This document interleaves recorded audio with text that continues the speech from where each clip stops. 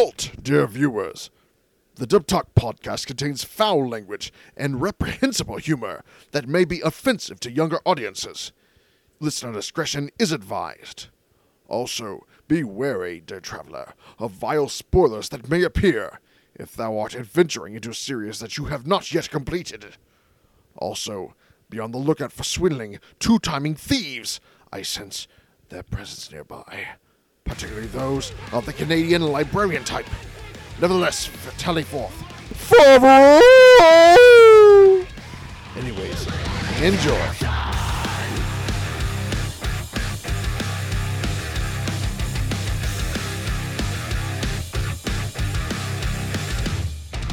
Hello, one and all, and welcome to Dub Talk, the podcast where otakus who are way too obsessed with fantasy get together and discuss their thoughts on a recent English dub announcement or review the dub of a series that was recently released on DVD and Blu-ray. I'm Stephanie, and I'm joined tonight, as always, by our resident master of manliness, Hardy. I'm sorry, did you call my name? I was too busy rocking out to the background music. I don't blame you. Also joining us tonight is Dub Talk's own resident internet troll king, the ever-wonderful Sneebs. Forsooth, fair madam, it is I, Sneebs von Trollington, the dashing rogue who shall head forth into the realms of podcasting and lead you to this fantasy realm of the anime, Rage of Bahamut Genesis. It's only a model. God damn it.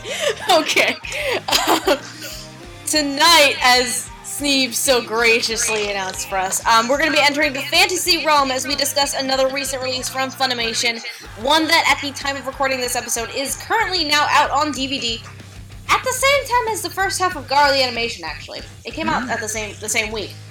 The three of us are going to be covering the dub announcement for Rage of Bahamut Genesis. If you're unfamiliar with Bahamut, it is based on a popular mobile trading card game, actually.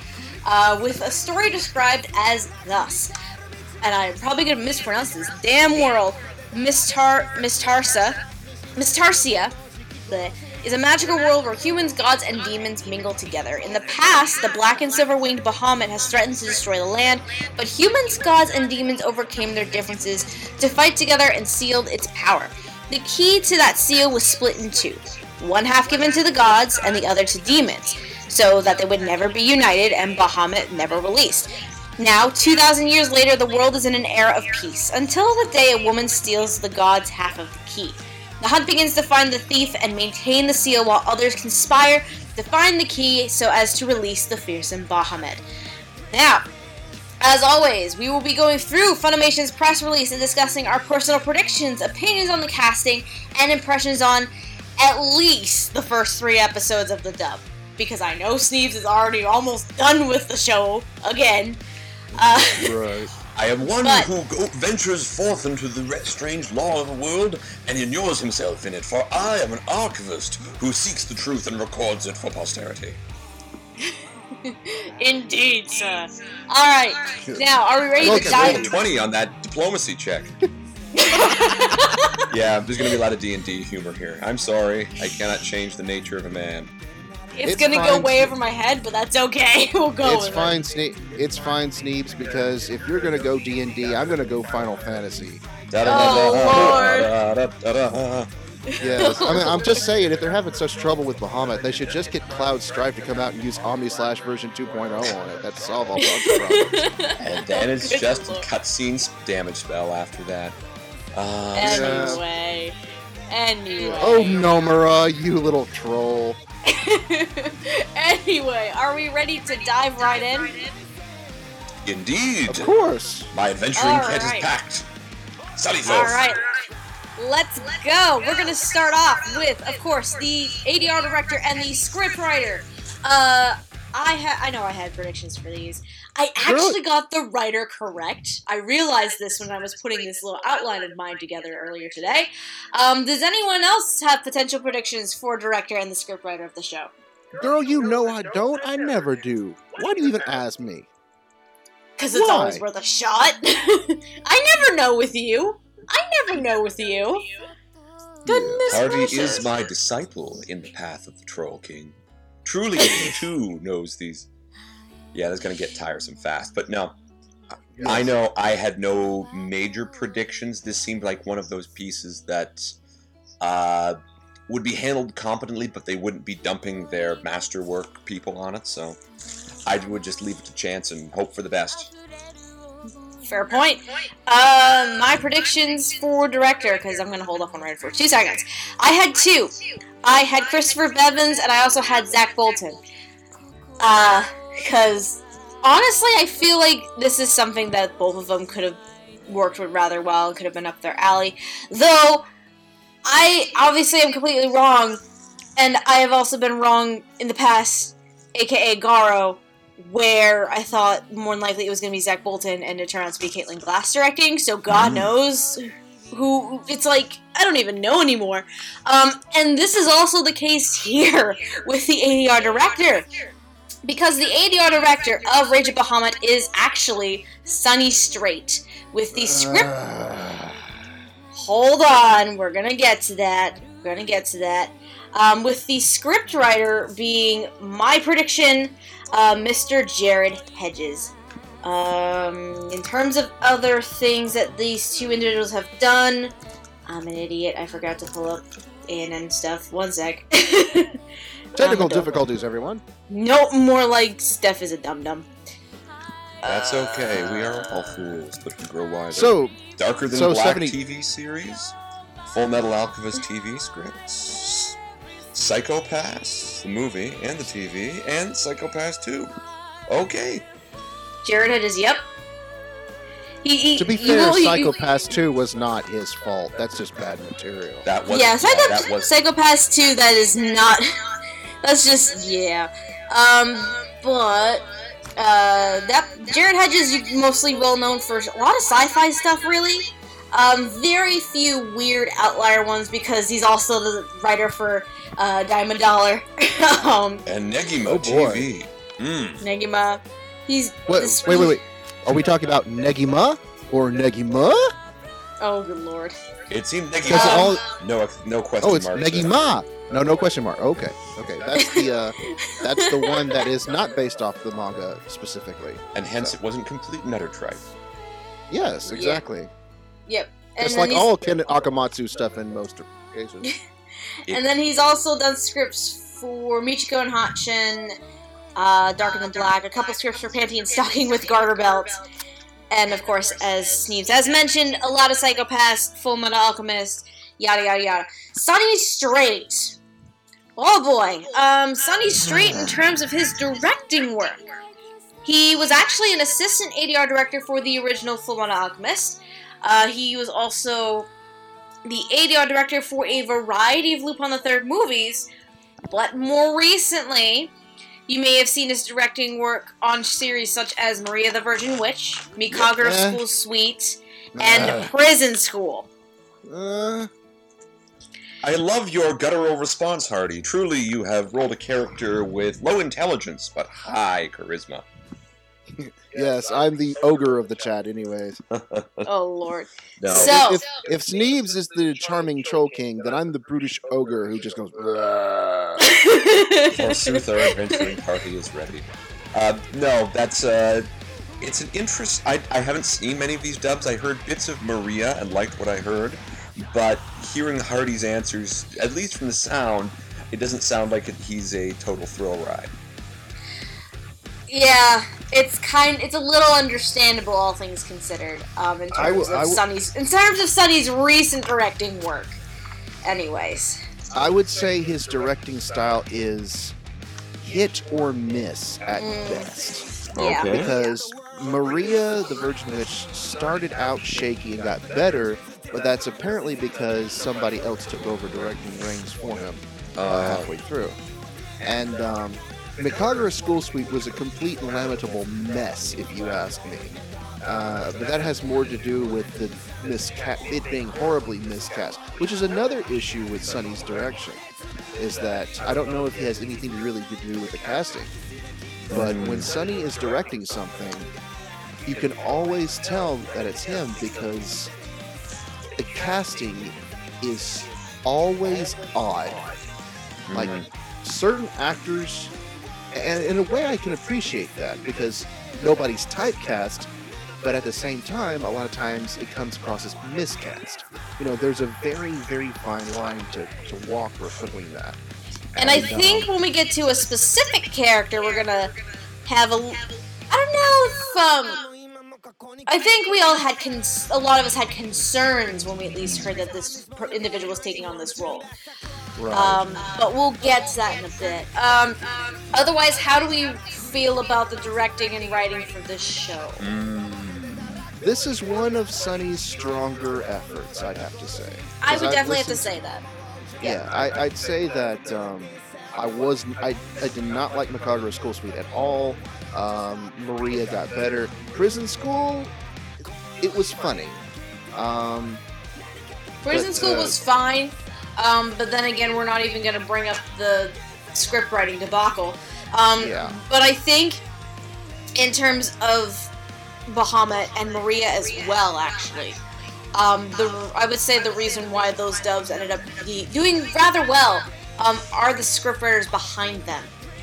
With Patrick Seitz being the scriptwriter for Maria and Jared Hedges being the scriptwriter here. And Jared Hedges is actually a pretty good writer. He's a strong writer for what little he's done. So that's kind of why I also put him here. Because I felt like, because he's done a decent amount of sci-fi stuff, and the tone is similar. So I kind of felt it could translate here for him and his writing, since this is a more fantastical world rather than more sci-fi. But I still felt it could translate well and work well, and it's, as of 3 episodes, it definitely works pretty well, to be honest. They made a good decision of dragging him out of the GIMP closet. Oh god! Yes, they did. GIMP closet? I won't. Oh yeah. Long story. Long story. And not one for public radio. At least not now, but there's an old episode that kind of explains it. It's the Gangsta episode, I think. This one time in band camp. I am very grateful I am not sober at this hour. Yeah. And then we started drinking tequila. and that's how I met your mother. Oh, Lord. That's I love that one-liner, Hardy. Just want to say straight up, well played, well played. Thank you very much, good sir. I had a good teacher. Anyway, yeah, I have to say this is one of, as far as the writing is fine, Mm-hmm. this is one of the better directing jobs that I've heard from Sonny as of late. It's been years since I've watched his Lupin films, so I can't really comment on those, whether they're good or not. But yeah, I think he actually did a pretty good job. He's hit or miss. I think this is more of a hit than a miss. Yeah, and I mean, like you said, because Maria, that was his first directing job in a long time. Like, I don't even know the last time. I never even knew he directed anything until when I was looking up stuff for Maria, and I saw he did do some Lupin films, and he was the assistant for a couple things like Fullmetal Alchemist. I didn't even know he had some kind of directing credit. But yeah, it must have been a long time since he directed something like between his last project and then Maria. So I think We'll just have to go ahead. I think it's been kind of slow going for him, kind of getting back into the swing of it a bit. And What will go ahead? I'm sorry. I keep interrupting. It's okay, and I think that Bahamut is like you said, is the strongest direction I've seen as of now. Though to be fair, I haven't seen the dub for Macagro School Suite, and probably won't anytime soon. But yeah, this is probably the strongest I've seen him directing-wise yet. Comic timing was very, very key on it. There was that, this is a fantasy, but it isn't so self-serious where it has those smart-ass Pirates of the Caribbean-ish one-liners where characters will just go, geez, really? Or, oh man, at least I thought you're supposed to have respect for the dead. I'm a zombie. Stop talking down to me. There's this banter that really works, that they just deliver. Yeah, it's funny that you mentioned Pirates of the Caribbean. When this show was first airing back in 2014, that was one of the comments. It's basically Pirates of the Caribbean, the anime, is a lot of people were saying. Favreau is basically, he's Jack Sparrow crossed with Ronald McDonald in appearance. Kind of, yeah. No, It's it odd that you say it. It's odd to He say, is of course, that, Favreau is the chaotic neutral rogue, or chaotic good rogue chaotic neutral rogue meaning chaotic good. He's in that area where it's like, I'm a total coward, but secretly I have a heart inside me, and I want to do good, just don't know how. And then his best buddy is the ex-opposite, where I am straight-laced and rules-based, and suddenly I realize that maybe that isn't the best way to live one's life, and I should focus on doing good for good's sake. Yes. So it's kind of Go ahead. If Sneeves gets to go D&D, then I get to go Final Fantasy. Lord. Favreau is basically Zidane, only with a chip on his shoulder, and Kaiser is more like Steiner, both from Final Fantasy IX, if I had to say. I must say, Favreau and Kaiser kind of remind me of Mugen and Jean from Samurai Champloo to an extent. I can see that too. Yes, that's actually a good analogy there. I personally saw, at least for the roles they fill in the story, they've got the Fafford and the Grey Mouser thing going on. Old Fritz Lieber stuff.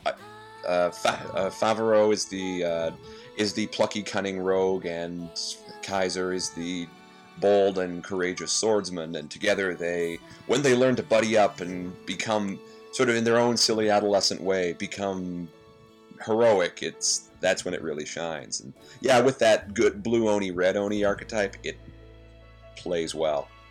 Yeah. Sort of like yin and yang almost. Yeah. And definitely a lot of the banter, not just between Favreau and Kaiser, a lot of the banter between characters really works well.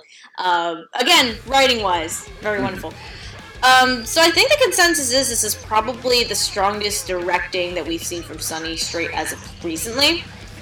And the script is fine. It works. We have no issues as of right now. I'm thinking they need to drag Jared Hedges out of the closet more often. I know, right? Right. They do. Okay, so moving on. We're gonna be jumping around in the press release a bit. We're gonna be pairing a lot of people up, but first we have a 3-person set here. 2 of which are on the press release. 1 is not. We have Azazel, Cerberus, and Mikhail. It's Michael. Michael, excuse me. She's saying it in the original Hebrew. Gosh, what the flip? What kind of a cultist are you, good sir? Azazel and Cerberus, they are 2 demons. Well, Azazel, we find out extremely early on when we first meet him, he's actually a fallen angel. And Michael is one of the angels. And he converses a lot with Jeanne d'Arc. Quite a bit. So, I only had predictions for the main 4, so I didn't have anything else from here on out, except for the main 4. I don't know if anyone had predictions. I had predictions for Azazel and Cerberus. Cerberus I got right. Oh, okay. And let's see here. I also made predictions for Cerberus's little dogs too. Nice. Yeah. Oh yeah. my. Oh my, indeed. They were going to be Monica Rial and Josh Greeley. That seems very, very fitting. And now that I mentioned them, you have to put little pictures down there too. I do. I have male dog to. and female dog. But it was wrong. But I did not have a predictions for Michael. I did have a prediction for Azazel. And my prediction was Vic Mignogna. Oh, because interesting he's a choice. slimy little evil character. Because he usually plays a lot of evil characters when he works for Funny these days. Yeah. And, if Garo the animation is any indication. Yeah. And you know, seeing his whole religious backgrounds, I kind of like to see him play the King of the Demons. So, you know, it'd be an interesting little thing. And he does kind of look like a Vic Mignogna type role when you look at him. Pretty boy. When I found out who they cast, I was kind of taken aback. I'm like, really? Yeah, I was taken aback on it too. Because may as well get to it. Michael, one of our wonderful angels. He is being voiced by Micah Solusod. Cerberus. Hardy, you got Cerberus correct. Who is voicing Cerberus? That would be Leah Clark. Okay.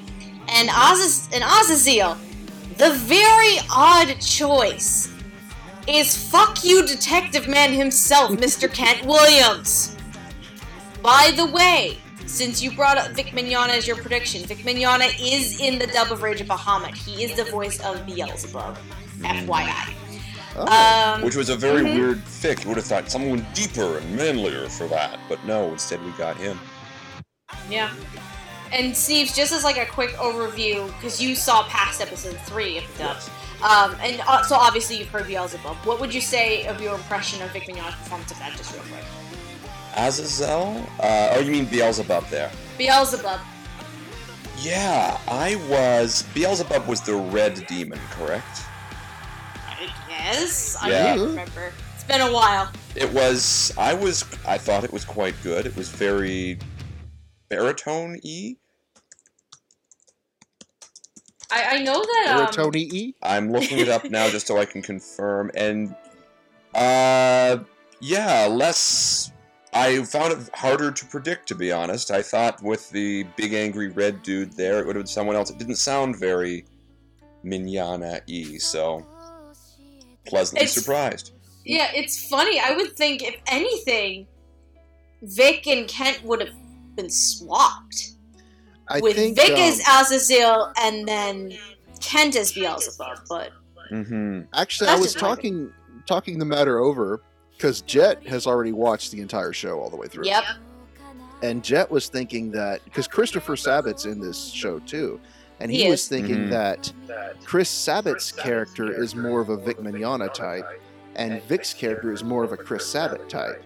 And his impression was they both Sabat out Mignona'd Mignogna, and Mignogna out Sabated Sabat, if that makes any sense at all. Really? Yes. It was... Oh my god. It was an unusual decision, but their martinet was... Hooey! Their martinet was... Tim Curry-esque? As in... How do you do? I see you've met my favorite candy... Yeah, I half expected to hear Sweet Transvestite bust out of the character. It was... Okay, now I have to finish watching this dub just to hear all of this.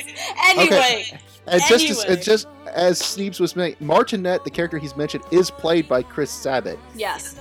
And that is correct. This is why I want to go back to Sonny Strait as a director. I don't know if he has anything to do with casting, but you can never say that his casting is boring, because he puts actors in roles that you would not expect them to. And, if you listen back to the Dimension W episode, where I kind of went off on Sabat being the safe role, and it's going to come back up again in another episode that I'm actually not going to be in, but it is regarding another character that he's cast in. He's getting typecast as these sorts of characters way too often, and so I do find it rather refreshing when he gets to play characters outside of his typecasting. Yep. And so, I would love to hear Chris Sabat as Tim Curry. That sounds amazing.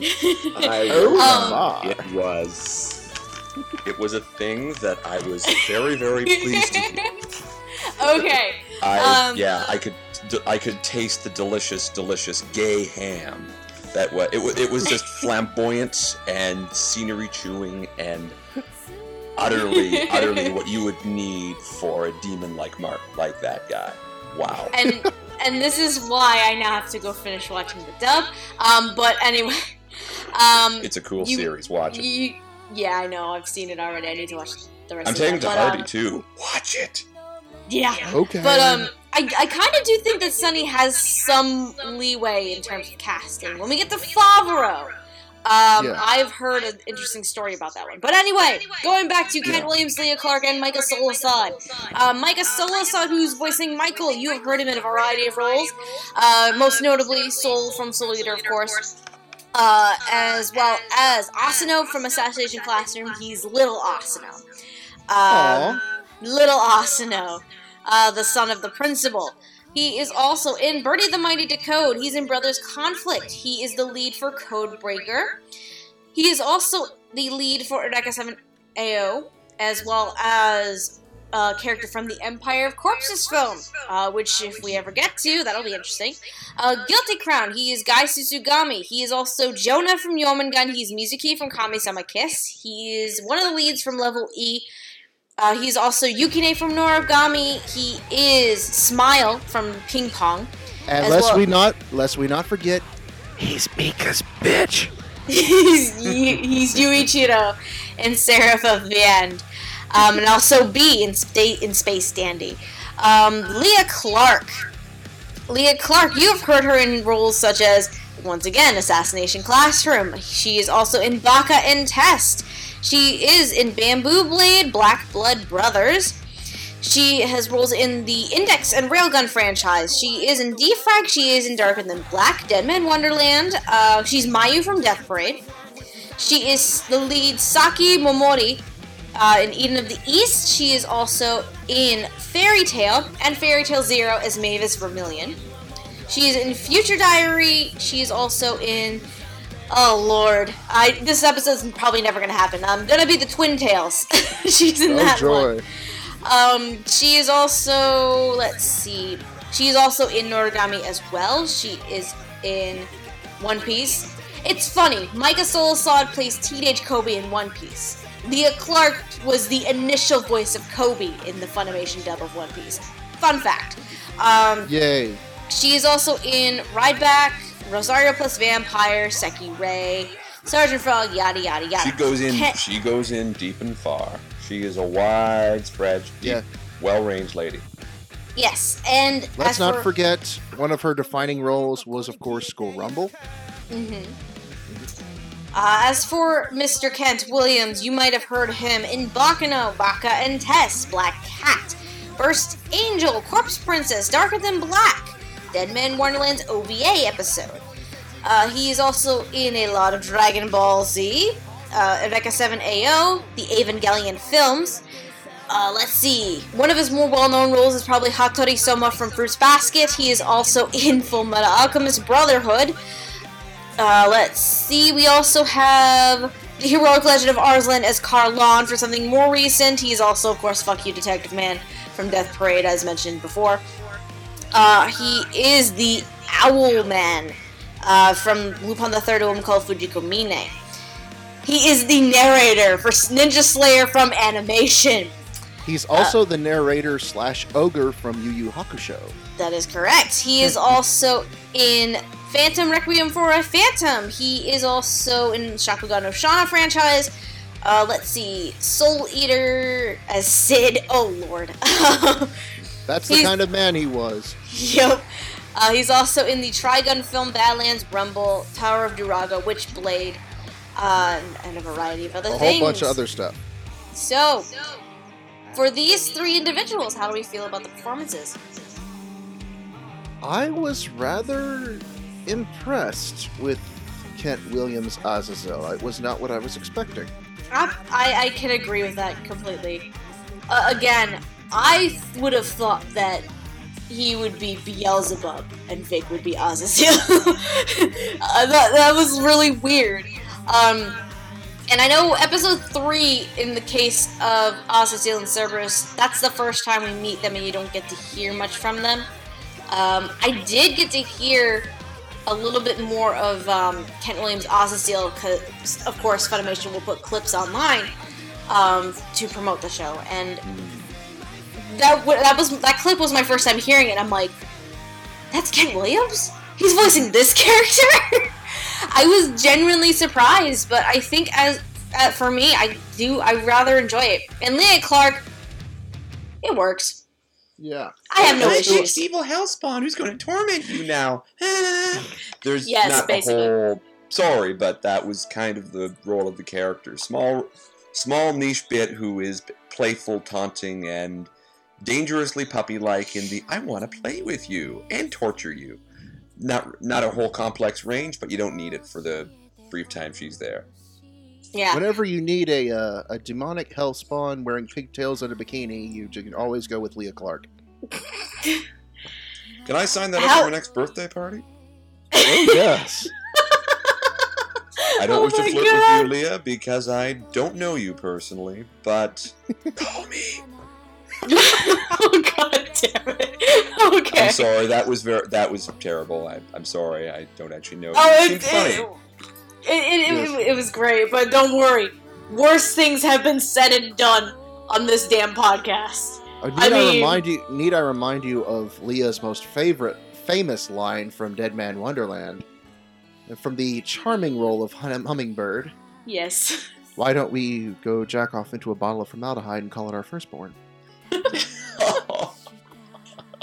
That dub. Oh, that's wonderful. Wow. That dub sounds just special. I have not seen the dub of Dead Man Wonderland. I've seen the show, but not the dub. It is a spectacle to behold. I was to say, from all the things I've heard, that dub is just special. It really is. It's trash that knows it's trash and gleefully rides it all the way down to hell. Which is why I am an unabashed fan of the High School of the Dead dub. Thank you, Stephen Foster. Oh, god damn it. I never thought I'd be hearing those words, but okay. And as for Micah as Michael, oh lord, that's gonna be. He's a goody two shoes. He's a goody two shoes.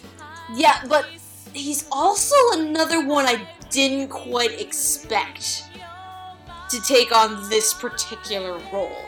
I expected it. I mean, I've heard him do this type of role before. You know, the really stuck up, really justice for all sort of goody two shoes type. He's done this before. I can't really recall in other roles, but yeah, it fits for him. I think that's my issue because I haven't heard something like this from him, whether it was recently or ever before.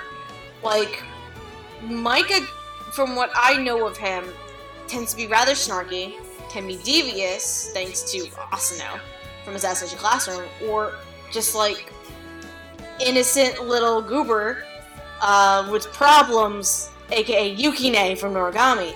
So Michael is definitely a different take for him. And it was a little out of place at first, but I kind of grew into it a little bit more as I was watching the first two episodes. I found that the character sounded a little bit more boyish than I would have anticipated. I think that was my issue. That was my issue. It was done intentionally because, you know, he's supposed to be innocent and free of sin. So that, although you still could have done that with more of a deeper voice, basically the mature older brother Bishi archetype, if we're going to go with this. Jay Hickman has played roles like this in the past. That sort of soft-spoken and delicate, but also having maturity as well. Jay Hickman, the original founder of the drunk Harrison Ford voice. Oh, god damn it! Before there was Marcus Stimmick, there was... Lord. Anyway. Except Jay Hickman was always sort of... He was more breathless. He wasn't quite 3 sheets to the wind. He had imbibed quite a bit of wine and maybe smoked a butt or two. You're gonna make Uncle Marcus so sad that you're not doing an impersonation of him today. That's gonna be depressing. Uncle Marcus could just deal with it. I'd happily go for some drinks and smoke a bud with you, Jay Hickman, if you agreed to that morally. It's Canada, it's legal here. Anyways, moving Canada. On. Yes. I think the consensus here is mildly surprised for some of the casting, but it kind of works actually. Yeah, everything works pretty well from what it is. You know, it is atypical casting, but it's pleasant. It is a pleasant surprise. Yeah. I mean, again, just like you said, Hardy, Sunny has a way of like kind of mixing things up a bit. It's worked in the sort of way of we've listened to a lot of dubs, and so we know the same cast of folks over and over again. This is something where it made me feel like I was listening to something new for the first time in a very long while.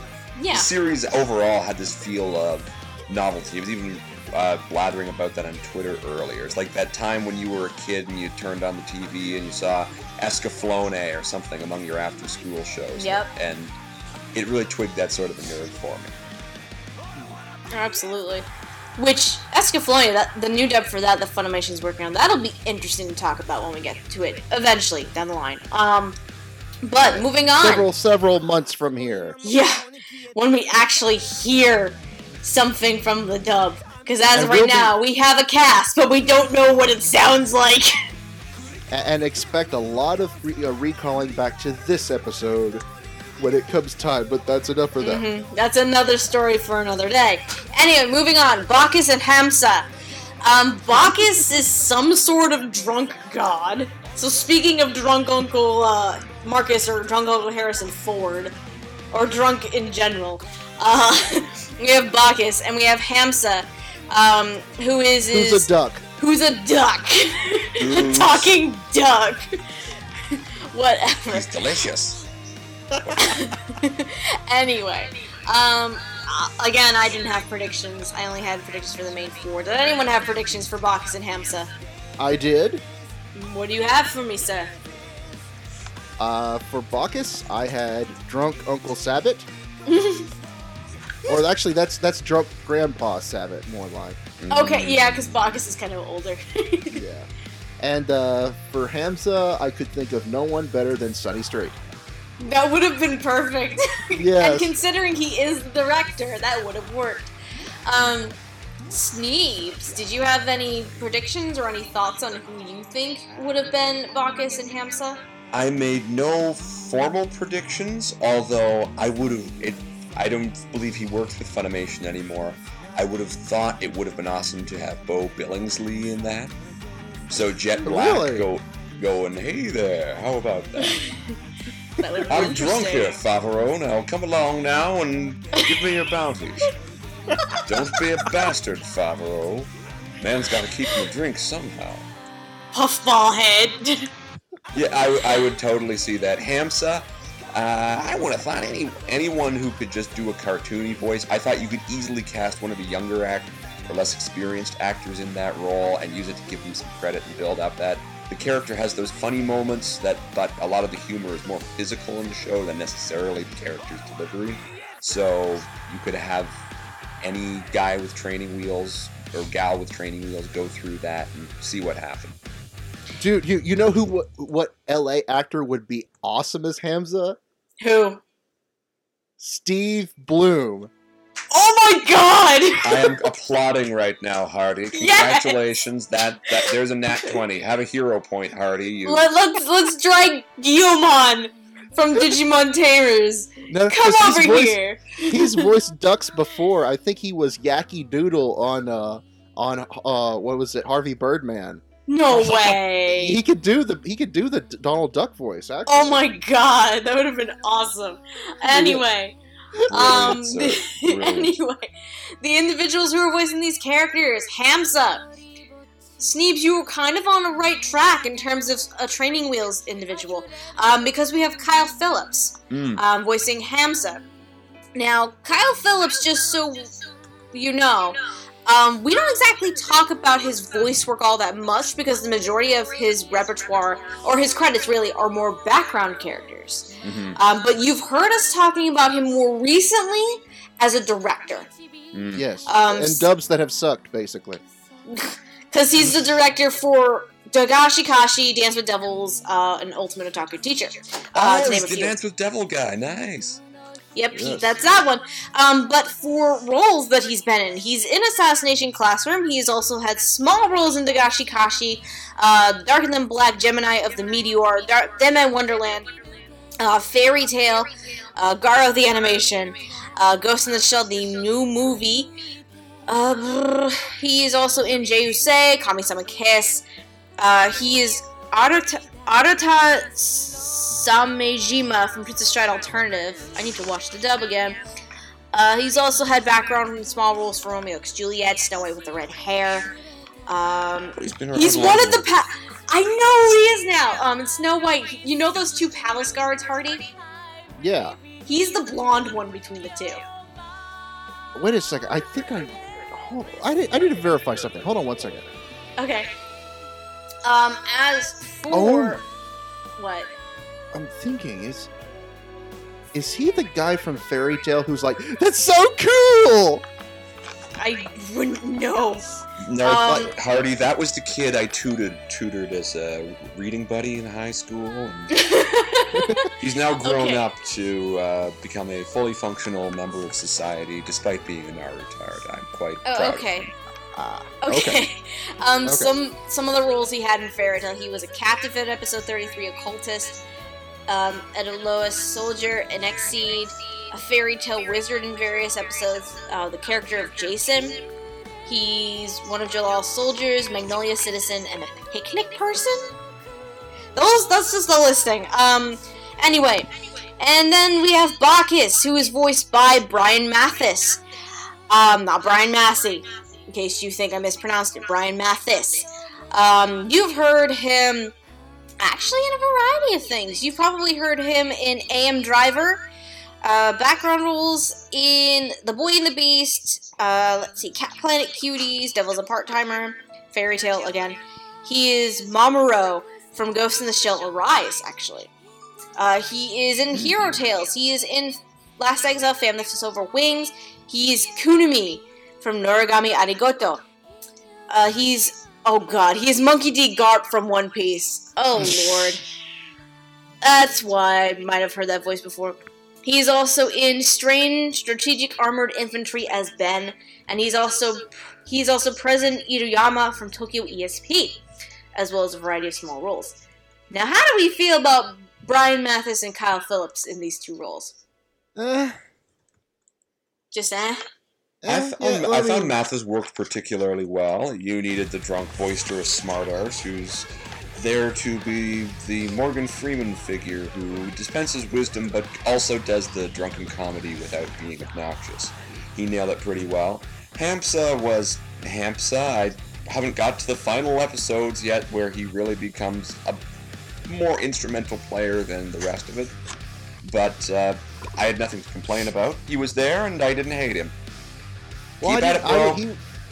he was. They were both there, and I didn't hate them. I think they probably. My predictions probably would have worked better, to be honest. With Drunk Sabbath and Crazy Straight. So, but I mean, it works, in my opinion. Yeah, I definitely think it works, because now that, like, in Kyle Phillips' case, now that I'm starting to learn more about his voice work rather than directing, I would say he was definitely, he was kind of fun as Hamsa. It's a little rough going in for 3 episodes, but I'm hoping it gets better if I were to continue the dub. And Brian Mathis, I think it works. It worked for Bacchus, and he pulled off the role, as of right now, pretty well, in my opinion. But anyway, do we think we're ready to move on to our final pairing before our main 4? I guess so, really. Parrot There's not really a lot to say about Bacchus and Hamsa. Yeah, one's a drunk, the other's a duck. Yes, Or a goose, or whatever he is. he's a bird. the two. A bird. He's a talking bird. He's a bird. Anyway, He's dinner. That's what he is. to Amira, he's dinner. So the final pair before we reach our main 4, we have Jeanne d'Arc and Lavali. Jeanne d'Arc, of course, Joan of Arc. This universe is Joan of Arc. Lavali is a soldier who works under Jeanne. But he also... I probably would have pronounced La Valle or La Valle. Valle, depending on who wants to be Who pretentious. wants to pronounce it? Yes. But because I have seen the show at least, he is connected to Amira in some way.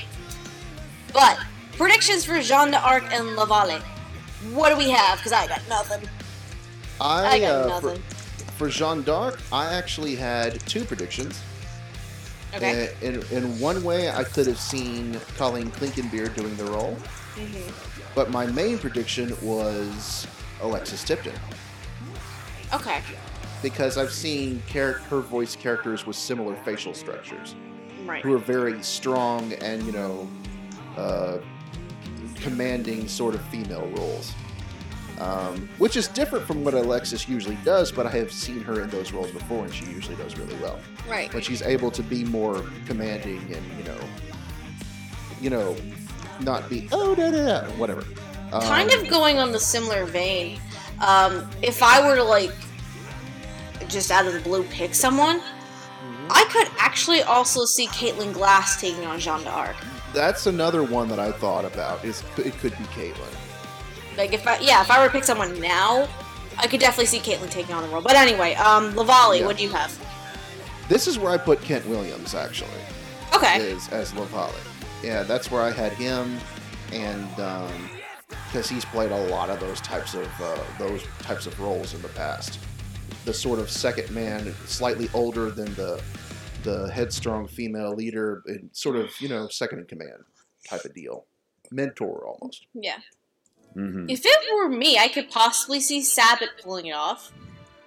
I might also be able to see possibly Robert McCullum. I might be able to see it. Maybe Sneebs. Do you have any thoughts? I have passed my intelligence check and could declare my action for the turn. For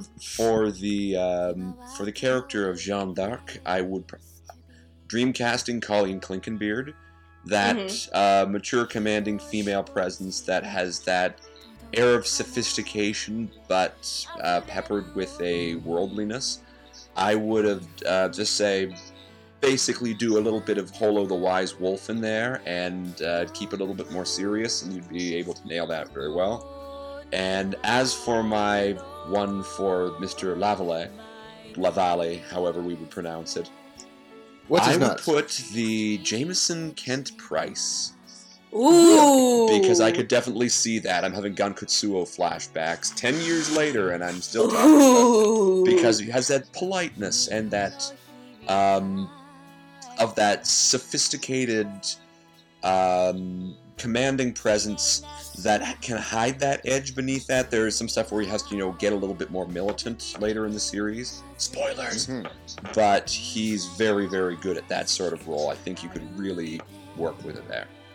Now that would have been a good choice. That would have been really good, yeah. But now that you mentioned militant, I could actually see Mark Stoddard being in the role as well. Ooh, good point. Good point. Mark Stoddard would have been a good choice there.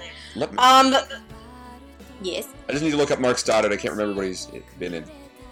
Let's see here. A lot of stuff, yeah. No need to list it all now. I'll look it up for my own sake, but... he has a very military-type voice. Yeah. If it's like something recent, if you've seen Blood Blockade Battlefront, he is Abrams. He's the vampire hunter Abrams. I know that. He is also in Gangsta. Forget the name of the character he is. Sneeps, have you seen Witchblade, the anime? No, I haven't actually. Have you seen Basilisk? I'm going to say I'm a pleb. Sorry. yeah, that's pretty plebby of you, actually. Dude, anyway, I just want to know. Okay, I still have enough integrity left. Okay. Anyway, the two individuals. Yes. The two individuals. There we are. Anyway, releasing or not, carry on. Yes. The two individuals who are voicing these characters, Lavali. Or Lavali. However the hell you pronounce his damn name. Tyson Reinhardt. Mm-hmm. And as for Jeanne d'Arc, we have Jade Saxton. Tyson Reinhardt. Oh Lord, we haven't talked about Tyson in a good while, actually. You might remember him as the guy who completely ruined the Prison School dub and jacked my Funimation forums up bad. So thanks, Tyson. Really appreciate it. Yay. I do believe Hardy the Barbarian is entering a rage. Shall I prepare my expeditious escape spell? Yes. I would see him driven before you, and hear the lamentations of the women. God damn it. Anyway, for other roles you might have heard Tyson in. You probably have seen him in Absolute Duo as Tatsu. But I haven't, so fuck that. He's also Hifumi Yamada in the Funimation dub for Danganronpa the animation. He is also in Edega 7 AO. He is also has small roles in things such as Dead Man Wonderland, Fullmetal Alchemist Brotherhood, Gar the animation, High School DxD. Daru? Steins Gate. That is correct. He is Daru. He is Ota from Ping Pong the animation. He is also in The Rolling Girls, as well as small roles in Tokyo Ghoul, Trigun Badlands, Rumble, Shakugan Roshana, etc., etc. As for Jade Saxton, of course, you've heard us talking about her rather frequently. She has been, as Hardy refers to quite frequently now, essentially the new Jeremy Lee. Pretty much, that's in yeah. Texas, yes. And you've heard her in a variety of roles, including Baccano, Bloodseed, The Last Dark, the Index and Railgun franchises, Defrag, Data Live, Dragon R Academy, Eureka 7 AO, Fairy Tail as Carla, Freezing Gangsta, Garo, the animation as Zemina, which we talked about not too long ago. She's also in the Heroic Legend of Arslan as Alpha Reed. She's also Nona from Death Parade. She is in Kami-sama Kiss, which, by the way, Hardy, your predictions for the Bears when you said Josh and Monica, I kind of giggled a little bit. Because I would have thought it would have been hilarious if the Bears were Josh and Jade. Because in Kami-sama Kiss, these two are voice Onikiri and Kotetsu, I think it is. The two familiars. Yep, the two familiars. So that would have been funny. She's also in Log Horizon. She's Hachin from Michiko and Hachin. She's in Noreen. She is in Nobunaga, The Rolling Girls, Shangri-La, Shomin Sample, Shut by Rock, Sky Wizards Academy, Soul Eater Not, Steins Gate as Ferris, Strike Witches, Terra in Residence as Lisa, Tokyo Ravens, Ultimate Otaku Teacher, Wolf Children as the older version of Yuki, and she's also in Yorikuma Arashi. Now, how do we feel about these two performances? It's nice to hear Jade being a commanding role for once. And she's not really the one. I personally would have preferred a different actress, but she's okay, in my opinion. Yeah. I will say it's nice to see her playing a demanding, commanding, headstrong female character for once, which she's done before. Yeah. I mean, she's kind of done similar characters. Like Nona from Death Parade is fairly similar. Right. Well, Nona was wise beyond her years. She had sort of this very small stature to her, where she was very doll-like, but still. And that's the Nona's whole thing, was she was wise beyond her years. I don't know if Jade's voice really fits John, to be perfectly honest. It's another one that's kind of an odd place. Yeah. I think she does fine. I probably would have cast someone else, but for what it is, she's okay. She does grow into it in later developments, and I'll leave it at that. She has a little bit more range and a little bit more need, and it pulls it well. Yeah, considering Jean's story arc throughout the course of this series, I am curious to know how Jade is going to play some of those moments that she goes through. I will say that I am curious. But yeah, I'm also in agreement with at least these first 3 episodes. It's a little bit of an odd choice. I also personally probably would have cast someone else. I mean, again, if I were to pick someone right off the bat, I would say Caitlin Glass. Like, that'd be my pick. But for what it is, I think it works. It's going to take some time, if I were to finish the dub, for me to kind of adjust to it, and I would also hope that she grows into it, like you said, Sneeps. As for, Tyson Reinhardt, that's another odd choice, in my opinion. Yeah, I really couldn't even tell it was him at first, because he usually sort of has this gruff voice to him. And normally I'm able to pull him out, I'm sorry, I can't brain anymore. I has the dumb. Quickly, we must cast Lesser Restoration before his intelligence stat is drained by this Lord. Yes, my brain is rotting. No, I can usually pick him apart out of a dub. This time, I really couldn't recognize him. I don't know if it's because I don't know if his full range yet, or what, but it's sort of different, and I mean, it's okay. I don't have any major problems with it, and it didn't offend me, so I probably would have seen someone more along the lines of Kent Williams or Mark Stoddard Or Jameson Price would have been amazing, but he doesn't. James really Price would work- have been fun. He wouldn't. He doesn't do any work for Funimation. But I mean, it's okay. I think it's all right. I Yeah, just live I'm in not- my I'm not- dream class. For in dreams are there no desires which are unfulfilled? Yeah, it's Took the a lot stuff of bar. dreams are made of. Yes, I actually had the opposite of you, Hardy. I actually managed to pick him out really easily. I managed to pick out Tyson rather quickly and rather easily because, I mean, I've heard those twinges of Daru from Steins Gate, so I was like, oh, there's Tyson. That's a really odd choice. Again, odd choice. Sunny and his casting methods. It's really weird. But it's actually kind of refreshing to also see Tyson in a different role. That is true. Yeah. Because we're going back to Daru from Steins Gate and also Hifumi from Danganronpa. He tends to be rather chubby nerd kind of characters normally. So this is something completely different, and I can appreciate the risk that Sunny is going with here. And this is another one I also kind of hope that Tyson really grows into it as the show goes on, because I can see the potential there. It's just an odd choice to me. Because he's got some spoilers coming up near the end of the show as well. So Yup. yeah. Yup. Oh yes, quite. A third act twist. Yes. Without Sneak giving too many spoilers away, Sneebs, tell us what you thought. Yes. I found that I didn't quite get up to the point where the spoilers happen. So again, I have 2 episodes left that I'm going to watch as soon as I'm finished this, and then I can truly give you an accurate impression. But from what I've seen so far, the development has been exactly what one would expect. Okay. So then, last 2 episodes, I'll tell you for sure. All right. And I think with that, it's time to move on to our main 4. Our main 4 characters. We're going to start off with Rita.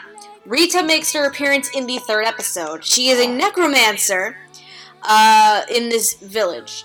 But due to certain circumstances and events that occur throughout that 3rd episode, she ends up as a very intelligent zombie by the end of it.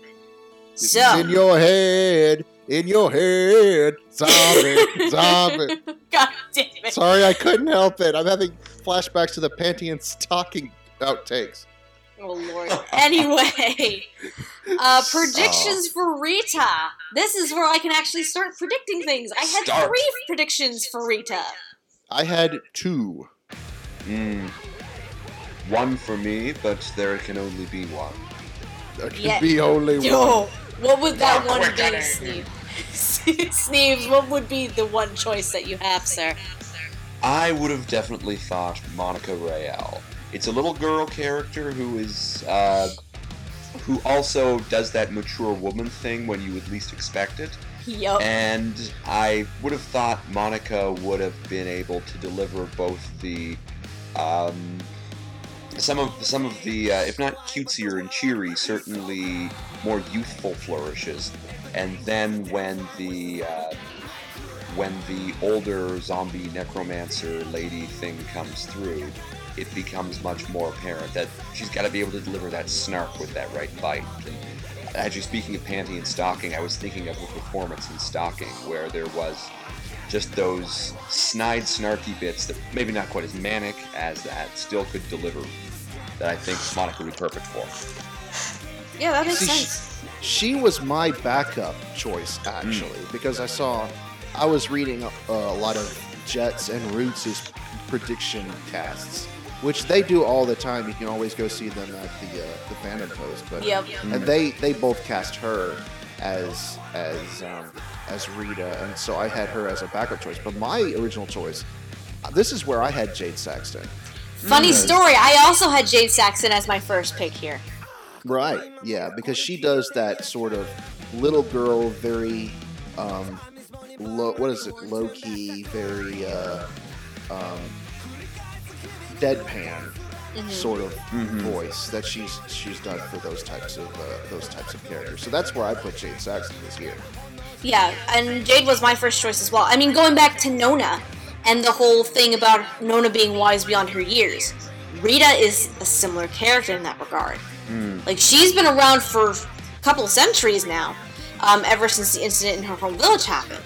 Young people these days. Exactly. So that's why I put Jade here. My other two choices, however, I had Alexis Tipton as one, and I also had Felicia Angel as the other. Alexis and Felicia, I essentially, especially Alexis, I wanted to see something different from what I normally see. Because Alexis, she's kind of tends to stay in the same range of characters as well. Felicia tends to break out every once in a while now. Gangsta being one that she got to be more of a woman rather than a girl. But I wanted to see a more wise, young-looking character, but also wise, and can be very deadpan. That was my main reason for that. But we're all wrong. Of course. We're all wrong. So what else? Wrong.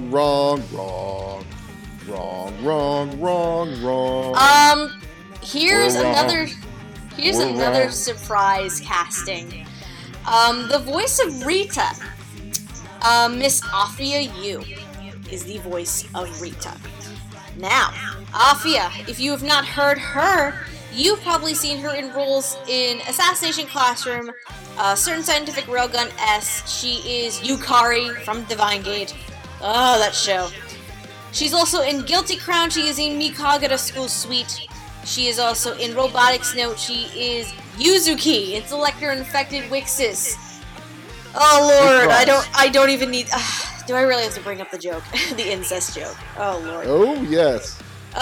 So if you don't know anything about Selector Infected, Afia's character Yuzuki is in love with her brother. Her twin brother.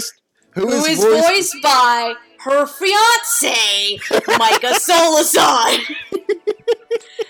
So I'm grinning like an idiot right now. I guess I'm not as I guess I'm truly am the chaotic troll king because that is way too funny for words.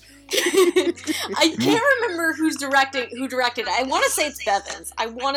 I haven't seen the dub for it yet, but yeah, funny story.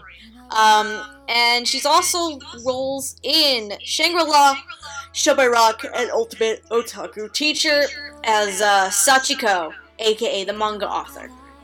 But she's had a variety of smaller roles as well. How do we feel about Miss Afia Yu's performance as Rita? I, for one, thought it was fabulous. The character doesn't say... I mean, she isn't the most expressive, so wonderfully flat and deadpan with, again, that humor that permeates this entire script, given at those key point moments of this almost very world-weary, rather tired of, oh, these stupid kids these days, while keeping within the frame of a little girl. She had the whole emotionless goth Ray type thing going on, but then that undercurrent and that sort of occasional flourishes of warmth came through. Definitely well played. I am quite pleased. You've done well, madam. Good job. Yeah, I was about to say, now that we know who it is, I should have guessed it sooner because she actually has played a lot of roles like this. And what's interesting about Afia is she can play those roles as both little girls and little boys, which I've seen her do. This is also true. Yeah, she did the same type of role in Level E, and she did the same type of role as a boy. She did the same type of role in Shangri-La and Darker Than Black. Was she in Darker Than Black? Oh, Darker Than Black, the second season. Nobody likes the second season. I know, although it did have a. Hold on, she's not even in Darker Than Black. Yeah, you're thinking of Allison Victor and Asuo, aren't you? No, I was thinking of Yoko Sawasaki. I think that was. Anyways, nobody cares about Darker Than Black 2. But Anyways. yeah, no. Now that we've heard it, yeah, she kind of fits it like a glove. Yeah, she really does.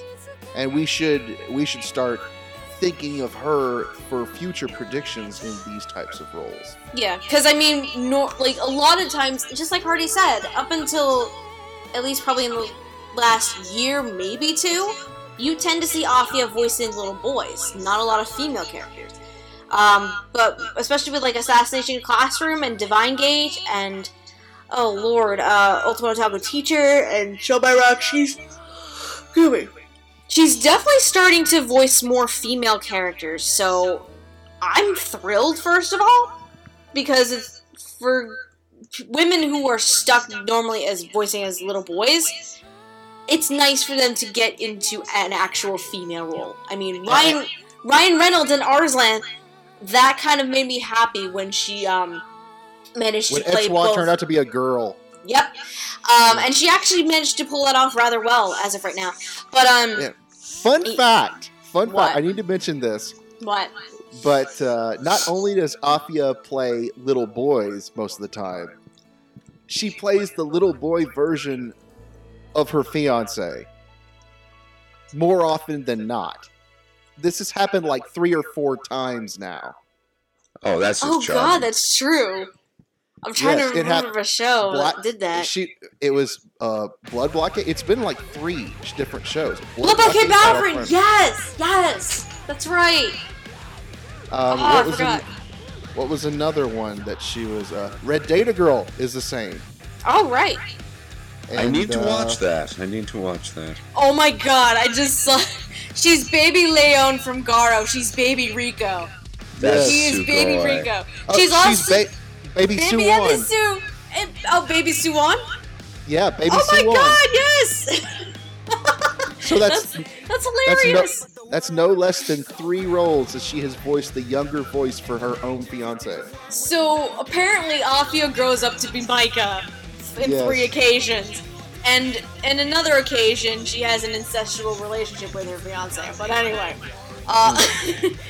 Girl gets around, I'm just saying.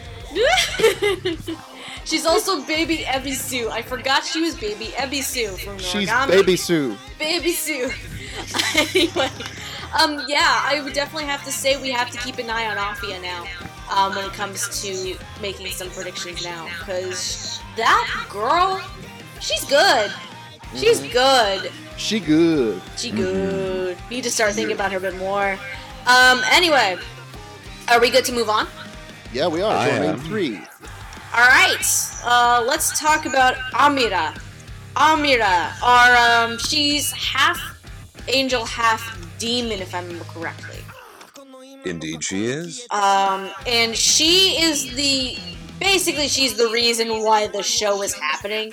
Because she's the MacGuffin girl. She's still the god's half of the god key. And are you the key master? Oh, good lord.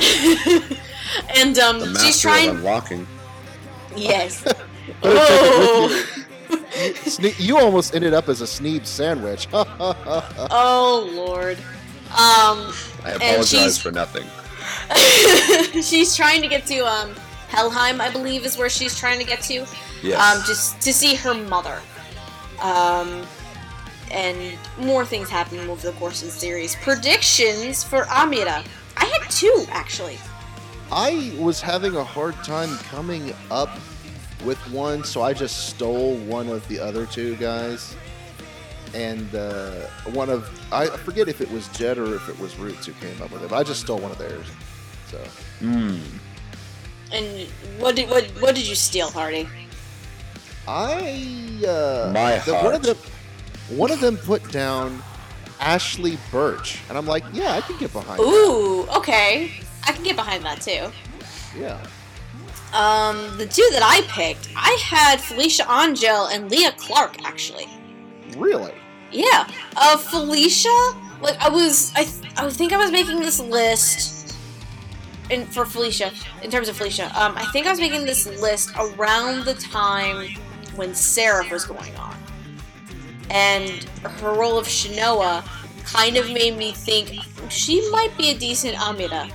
And then as for Leah, as like the months were going on and I was like rewatching some stuff, particularly Eden of the East and Baka and Test, her 2 roles there, I was like, she might be able to pull this off if she really wanted to. I can kind of see it. Amida wasn't the toughest casting for me.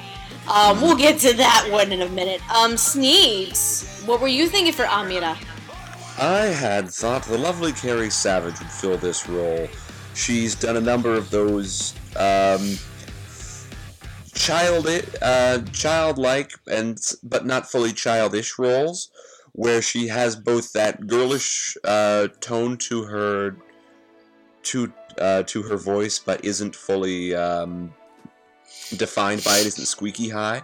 So she could both do the more sober female moments and then carry on into the more whimsical stuff that comes on. There's a very marked point in the series where someone's voice acting, where the character of Amira goes from being relatively serious to having a much more loose and playful side that really comes out. Yep. And she manages to master both excellently. So I would have thought Carrie Savage for sure. Okay. Again, we're also wrong. So very, very wrong. The voice behind Amira is Tia Ballard. Now, Tia Ballard, you've probably heard a lot recently. You probably know her in roles such as Aquarian Evil, Bento. She is in Black Butler Book of Circus. I'm not going to say where because there is going to be an episode covering that. But I will at least just say I am very interested in the role that she was cast in. Just saying. Mm-hmm. She's Ali Gora in Blood Blockade Battlefront. She is also in the Railgun franchise. She is in Defrag. She's also in Data Live, Devil's a Part-Timer as Chiho. She is in the Evangelion films. She is Happy, most notably from Fairy Tail. She is also most notably Nanami Momozuno from Kami-sama Kiss. She's also in Guilty Crown, Little Busters, Log Horizon, Lord Marksman and Vanities. She's also in Noreen. She's also in Pandora and the Crimson Shell, Ghost Urn. She is in Prison School as Mari. I can't remember. She is in Rosario Plus Vampire, Seki Ray. She's also in Selector Infected, Wixis, as Hitoe. Hitoe, actually. She is Megumi in Shiki. Good lord. She's also in Sky Wizard. She's in Tenchi Muyo War on Geminar. Ultimate Otaku Teacher is Ariki, which is probably one of the most odd roles that I've ever seen her in. And she's also in World Break Aria of a Curse for a Holy Swordsman. Oh. And she voiced Tifa Lockhart in Death Battle, which I'm still salty over. Of course. Oh, and I do have to mention this as well. Did your waifu not win, Hardy? Don't start this. You don't want to open this can of worms. And one other role that I have to mention, because this is going to segue into my thoughts on her performance. She's Garm in Garo the Animation. She's one of the watchdogs. Yeah. Now, the reason I bring up this role in particular is because having seen Garo and what she did there, it actually does work here as well. Because Tia not only does play the playful, innocent parts of Amida rather well, but the more darker and demonic parts of Amida are just otherworldly enough to make it work. And the same thing with like going to Garo and Garm, because that character, she played that one rather otherworldly as well. So after seeing Garo, I was like, and this was after I saw the cast list for Bahamut, obviously. After seeing her performance in Garo, and then looking at the cast list again, I'm like, okay, I can kind of see this working now. And for the first few episodes, I actually kind of like it. It takes a minute, but I do like it. I wholly agree there. I find that the role is very well handled there. And I wasn't certain for a second, thinking, oh boy, please don't be phoning this in. And then I realized, no, she was just playing up that confusion and naivete for a specific tone, for a specific moment. Mhm. I think it's fine, honestly. You know, I like her a lot when she got drunk, to be honest. Oh, she's adorable. Drunk was Tia so is great. cute. That was so cute. Drunk Tia was cute. We had to have a drunk off between which is better, drunk Amira or drunk Shirayuki. Oh God. We're just gonna pull gotta pull Tia and Brina Palencia into this one. Let's go. Let's go. Anyway. Yeah, for what it is, I definitely think it works. It was, when looking at the press release initially, it wasn't what I was expecting, obviously. Well, none of this cast was what we were I expecting. know, right? Yeah. Because That's good Sunny Straight lord. for you. Yeah, because good lord, when we get to Kaiser, holy mother of God. But, yeah, it wasn't what I was expecting, but for what it is, and, like, with Garo kind of leading me into it a little bit more, it definitely, it works. I like it. I mean, again, because Tia, if you heard me ramble this before, Tia was one where initially I wasn't a fan of hers. But that was mostly because of her role of Shiki and Megumi and being an obnoxious little twat. But from, like, Kami-sama Kiss and going forward, she's definitely grown on me, and this is... I'm kind of liking this Amira a lot more. Because I used to feel that Tia is only really good in comedies and not dramas. But this kind of is changing my opinion of that a bit more. This and Garo. So Stephanie and Sneebs, I have to ask, does this casting make you happy? Oh, shut the fuck up! I knew that was coming! Shut up! I've Get out! been missing something, and I'm most grateful for my ignorance. You don't watch Fairy Tail. You don't watch Fairy Tail. Oh, the talking cat thing. Yes! I am. The I damn am so cat happy, named Harvey. Happy. Yes, I am a blue cat who flies and who loves to eat fish. I am totally that cat. Anyway, They are, Harvey-san, they are. are we good to move on? We are. Alright, speaking of Kaiser, let's talk about Kaiser. Kaiser is... Oh, yeah. First of all, what the fuck? No, we'll get to that in a second. No. It's much more Favreau. You have to. I'm dying now, I'm just thinking about it. Oh god, considering who voices this person. Okay. Kaiser. He's this bounty hunter whose family used to be well respected as knights, but after an incident involving Favreau's family, I guess. Favreau is a traitor. Yeah. Kaiser's father is executed for crimes, and Kaiser and his mother are kind of cast out of the noble world. And Kaiser basically has this huge vendetta against Favreau because of all of this. So predictions for Kaiser.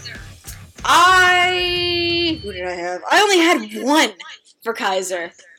I had two, and one of them I share with Sneebs. I know that. I think we all might have the same one, possibly. Probably. Okay. Did we all have Ian Sinclair as Kaiser? Indeed, we did. Yes. It's because of the hair, isn't it?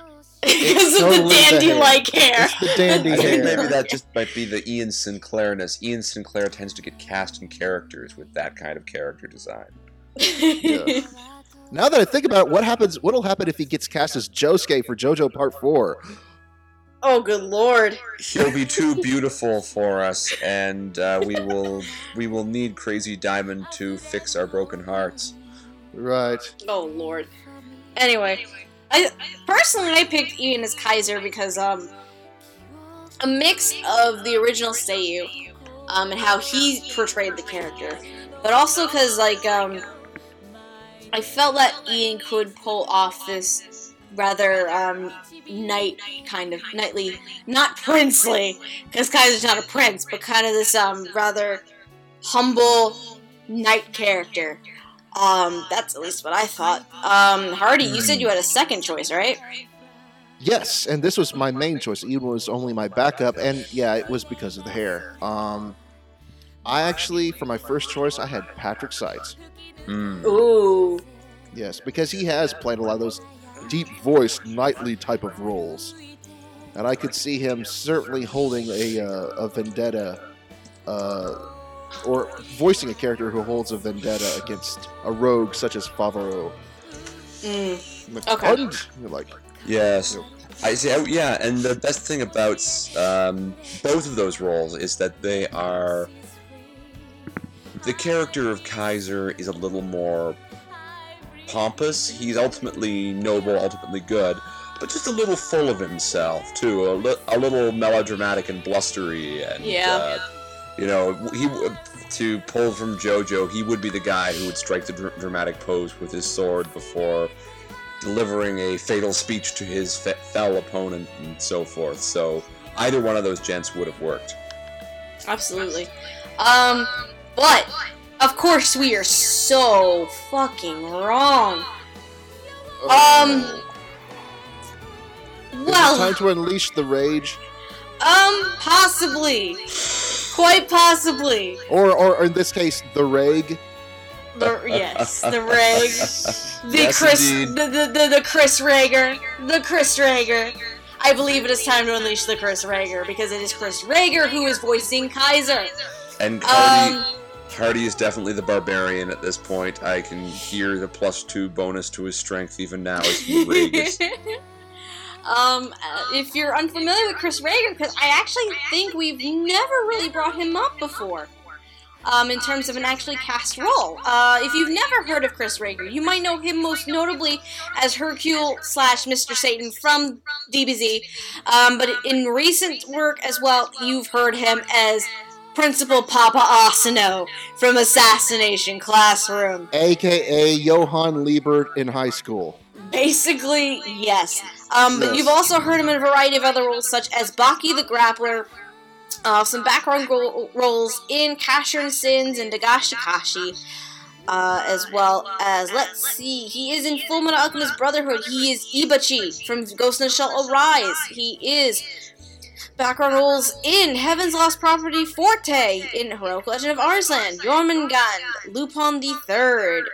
He is Garfa from Maria the Virgin Witch, for another recent role. Ooh. Most notably, he's Arlong from One Piece. He's also in a variety of roles such as Real Story of Devil. He is in Shakugan of Shana 3, Tokyo ESP, and Toriko as Grinpatch. Okay, before we go any further, Yes. his character that he played in Makagura School Suite. I'm going to show you guys a picture. Oh, I remember this story because you were kind of a bit, Yes. you had an opinion on this one. I had a very, very strong opinion of this one. And For those I who have a don't know the character is Kiyomo Kuzuryu. Alright. That's the I'm name going of to the post character. a link in the chat. I want you to hit that link, and that character right there What? is voiced by Chris Rager. What? I kid you not. Opening up the Lord. link so that I may regard this with shock and awe at the adorable black butler-ish pretty Shota. Exactly. This is why I am so apprehensive about Sonny Straight's directing and why he always casts Chris Rager in something in all of his dubs. Yep. Because Chris Rager, now before anyone gets upset, I think he's a fantastic actor. Absolutely. I mean, think love him as he- Asano. Love him as Asano in Assassination Classroom. Hell yes. Asano took a while to grow on me because when I first heard him, I'm like, that voice does not fit the character. And then I saw how devious Asano could get. I'm like, okay, you have my attention. But I mean, I think he is good when he is well cast. And that's the issue that I have, is that Sonny does not always cast him well. He puts him in roles to where he does not belong, such as this Kiyoma character. When you hear that voice coming out of that face, it doesn't work. And that is why I was initially so apprehensive when I saw him cast as Kaiser. As was I. When I saw the cast list and I saw that Chris Rager was set to play Kaiser, I was very apprehensive as well. Because while Sonny can be very out of the box, as we can see here with his casting, you're right, he somewhere he throws Chris Rager then 9 times out of 10. I mean, Garfa from Maria the Virgin Witch, if that's any indication. But yeah, I was also rather apprehensive when I first saw the cast list. But That having been said,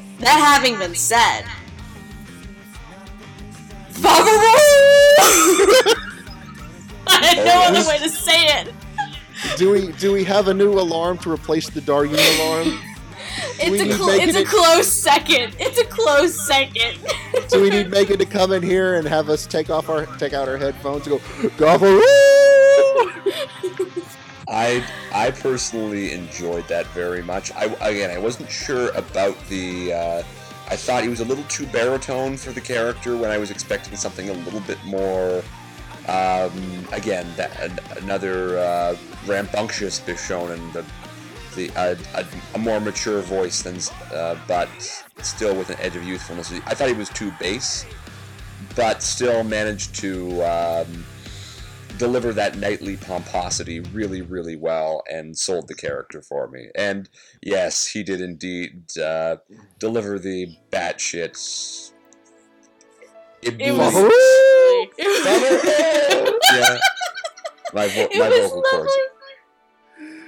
I'm with Sneebs. I think the voice is too deep for the character, but he is a giant baked ham covered in cheese. Yes. And it works. It works.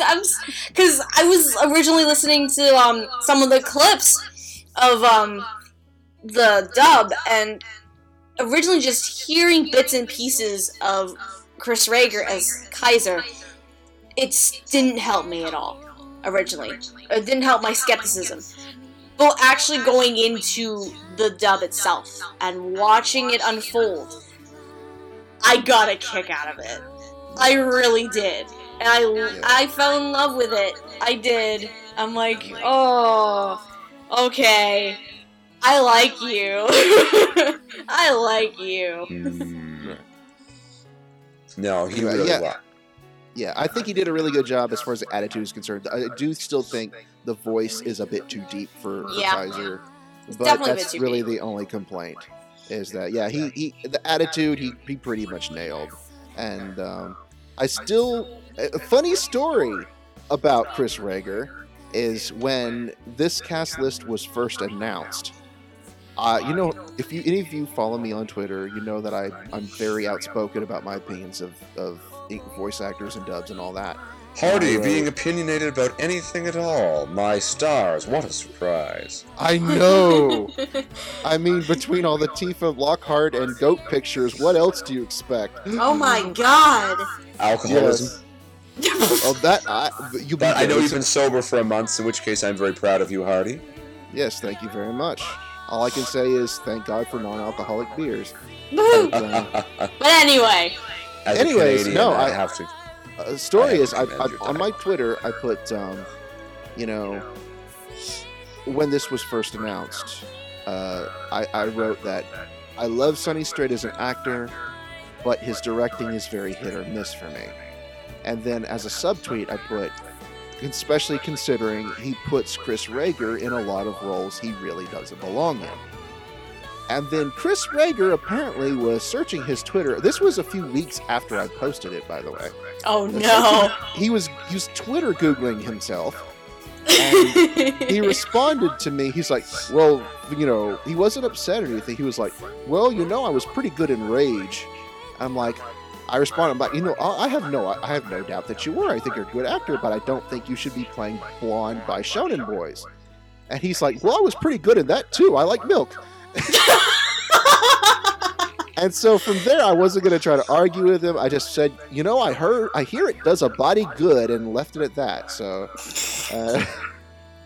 he sounds like he sounds like a hilarious human being because he did go on Double Talk one time, and it was rather amusing. Yeah, watching he's a good the three sport. of them. He's a good sport. I don't always agree with all of his performances. It's not his fault. I think it's just bad casting in a lot of cases. But he is a very good sport, and I do think he's a really good actor. So, yep. And in this case with Kaiser, I definitely think between the three of us, it's a hit for us. It's a hit. I still think the voice is too low, but I mean, it's just nitpicking. So, yeah, the voice is still rather lower than I expected, but the attitude and the humor is there. Yeah, that's what I care about the most, and it works. Sure. So, anyways, works. Is it time to segue onto Favreau? Absolutely. Let's talk about Favreau. Oh, Our Lord. adventure nears completion. Yes. Steel yourselves, my companions, as we gird for the final revelation. Dun dun dun.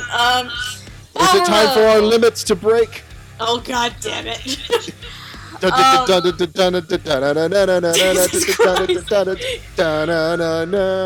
Alright, Cloud, get out of here.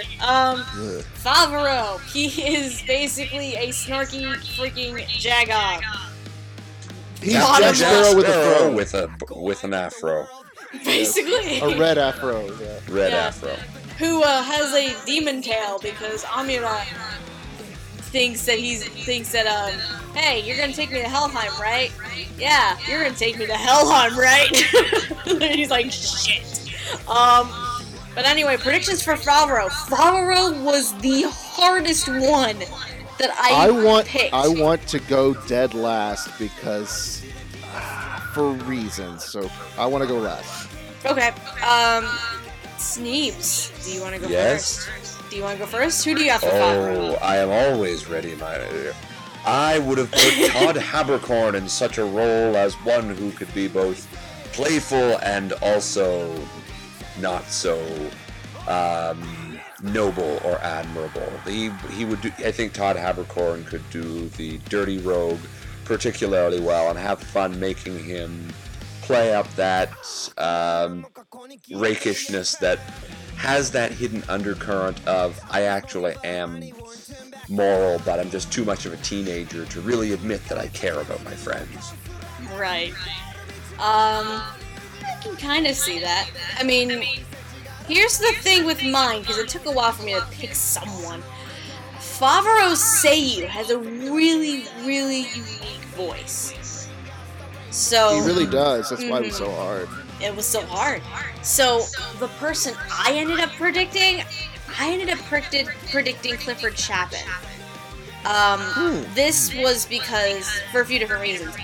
One, I felt like he could play Favreau's snark and Jagoff ways, but also as someone who can play off of my pick for Kaiser, Ian Sinclair. I also took that into consideration. I felt like the two of them could play off of each other rather well. And all things considered, because the Seiyu who voices Favreau is the exact same Seiyu who voices Grimgar's Ranta. Okay. Alright. Now, the person who voices Ranta in Grimgar, initially, it's Orion Pitts. But due to personal and probably, I believe, medical reasons for the last 3 episodes of the dub, he was unable to record. So Clifford Chapin stepped in to take on the role. So it kind of lines up that way. And even thinking about it now, if he was available to do the role, Orion Pitts probably would have been a fun pick as Favreau too, to be completely honest. But anyway, I mainly went with Clifford after a lot of deliberating. It was really, really hard. Stephanie, you know I'm happy for you, but there's one thing I gotta do. Hold on. Let me put my fedora on. Sneebs, I'm gonna need a heyo after I say this. All right? You ready? Well, no. Oh, I've been born. No. Okay. No, don't do this to me again. Let me put my fedora on. Well, actually. Oh no. Hey-oh. Yes, it's Clifford Chapin. Oh, god damn it. You've been saying his name wrong this entire time. Fuck all y'all, I'm going to bed. Yes. No, Punishment for Hardy. he actually, it's Clifford Chapin, Mm-hmm. Afia Yu, Felicia Angel. Angel, yeah. Yeah, and they announced how to pronounce her names on the My Hero Academia premiere several weeks ago. Chapin, So, Chapin. Yeah, I think I got it. Give me a week and I'll go back to Chapin. Right. Give me a week, I'll go back to that. Just think of Mary Chapin Carpenter from country music several years back. I would not know that name. That does not help me. All right, yes. Clifford Anyway. Chapin is his name. Anyway, let me Chapin. take my fedora off. Chapin, SJW Chapin. moment is over. Chapin. Hardy, who's your pick? Okay. This is where this is kind of where everyone is going to just gasp in awe. Okay. Okay. No, seriously, you better sit down for this. Okay. I am sitting down. What do you have? Don't terrify me, sir. I had three Okay. choices. And my main choice I'm going to get to in a minute. I also picked Todd Haberkorn for like Sneeps did as a backup. Okay. And then I also chose Eric Vale because I think he could play these sort of snarky douchebag characters as well. Okay, I can see that. I can see that. I But can see everything here. let me explain one thing. Okay. Back when this show first was airing is when I originally had my initial predictions. And when did this show? Let me see. This was late 2014. Wasn't I think it was. Yeah. I think it was a fall series. It was I think October fall. 2014. Yep. Which was several months before, the April-spring 2015 thing happened. Okay. And so, not knowing what would happen a few months later, my main prediction for Favreau Leone was Scott Freeman. Oh. Yeah. Okay. Yeah. Behold Yes. the last minute plot twist.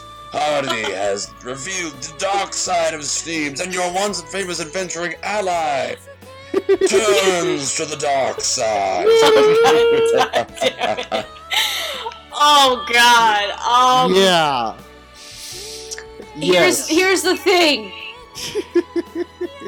If I was making this list around the time when I was watching Bahamut, Right. I can see Scott Freeman pulling off a character like this. I can see that. Yeah, because he was coming right off of playing Issei in High School DxD. Issei, and I mean, also his character from Baka and Test is kind of similar in that regard too. Right. So I can see where you're going with it, but obviously, That's not going to happen. no, no. I would be surprised if we ever see Scott Freeman doing voice work again. He won't. Never. It'll never Nope. happen. No studio would hire him. No. Yeah. Even after he gets out of jail eventually, no studio is going to. Just like we won't ever hear E.H. Guardiola voice act again. Exactly. Really, So- yeah. Yeah, But, as it turns out, that possession of such naughty photos of children has its consequences beyond just ruining your career. It also Yeah, ruins other lesson- parts. Yeah, lesson of the day: having child porn ruins lives. Don't Yes. do it. Don't look at children, folks. Don't do it. Don't look- So I want to say a terrible joke, but I'll restrain myself. So now please no, the- don't do the that. bottom. Don't restrain myself? Don't! Okay, then, if you Never insist. mind. Hardy, So please. now that the bottom has fallen out of this cat, And you stare into the gnawing abyss that I now find myself embroiled in. You were once my alley spaceman, Hardy. Sorceress there, Steph. But of course, no more. I am now the Dark King Troll. And God you damn must beat me as the final boss before we can reach completion of this podcast.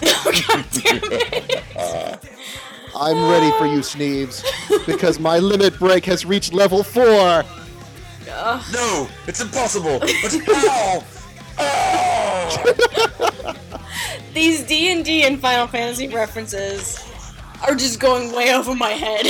But whatever. You've seen the show. It's a classic third act twist that the Yeah, party basically, member yes. or the trusted old ally is secretly in on it all along. You've already been foretold who the big bad really is, and it's a big shocking twist because you've seen it in JRPGs since time immemorial. I don't even play bloody JRPGs, and I know this crap.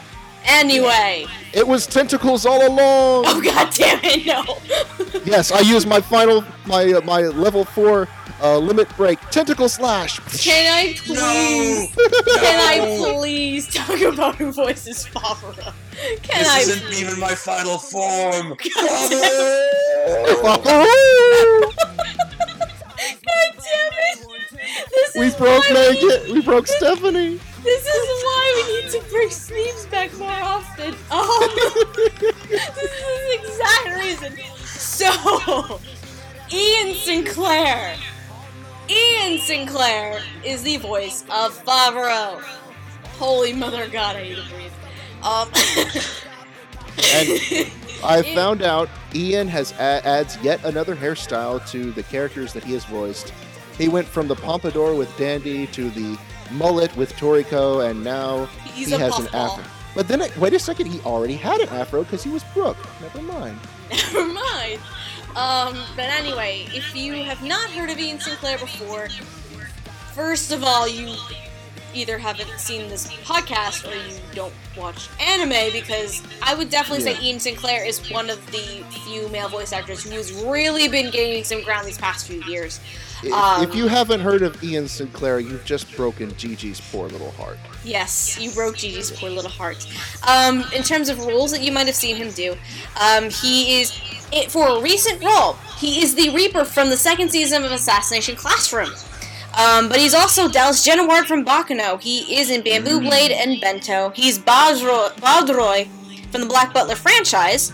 He is Zap Renfro from Blood Blockade Battlefront. He is in The Boy and the Beast. He is in Brothers Conflict. He is in Defrag, Dimension W, Divine Gate, DBZ, Battle of Gods, and Resurrection F.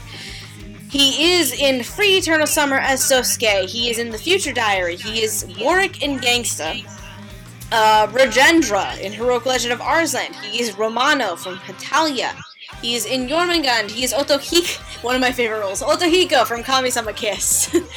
As mentioned, he Fabulous! is... Yes, as mentioned before, he is Brook from One Piece. He is also in Lord Marksman and Vanadis, Nobunaga, and he is Daikoku from Noragami. He is in Pandora and the Crimson Shell Ghost Urn.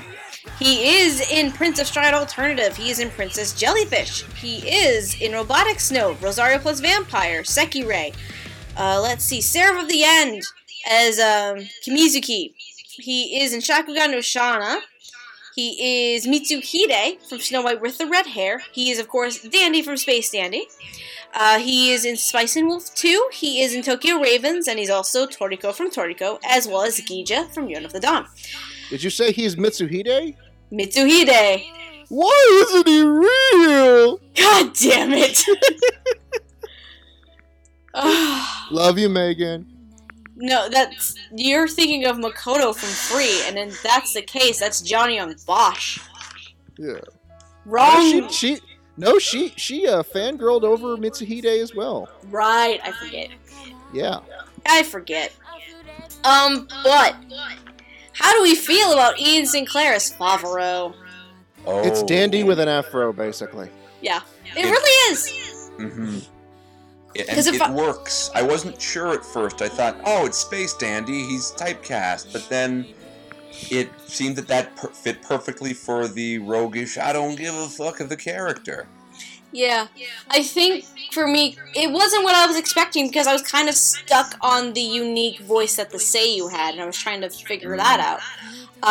But, speaking of Space Dandy, really, because Jet mentioned a commentary that Sunny did for this, for Bahamut.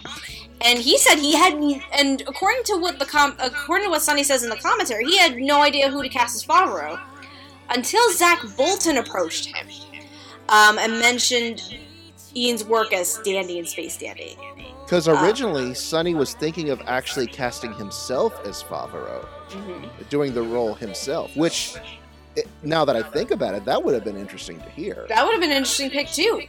Like, because Favreau, to an extent, is kind of a Lupin character, too. And Sonny is one of the many iterations of Lupin. One of the voice actors who voices Lupin. So that would have been interesting, too. Yeah, there was a joke that was going around right when the show was first came out. Is that Lupin, Dandy, and Favreau walk into a bar, and makes sense.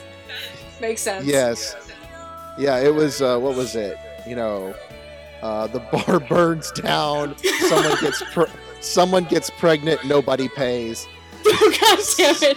That sounds about right. Yeah. With these three particular characters, that sounds about right. No comments. God damn it. Anyway, it's a different tone of voice than I was originally picturing. Yes, but my thing is sorry, but considering the attitude and the personality of Favreau, it works. In my opinion. It's just the same thing that I have with Kaiser. I think the voice is a bit too deep, right? But the attitude is spot on. Yeah, and it's that cheese covered ham all over again.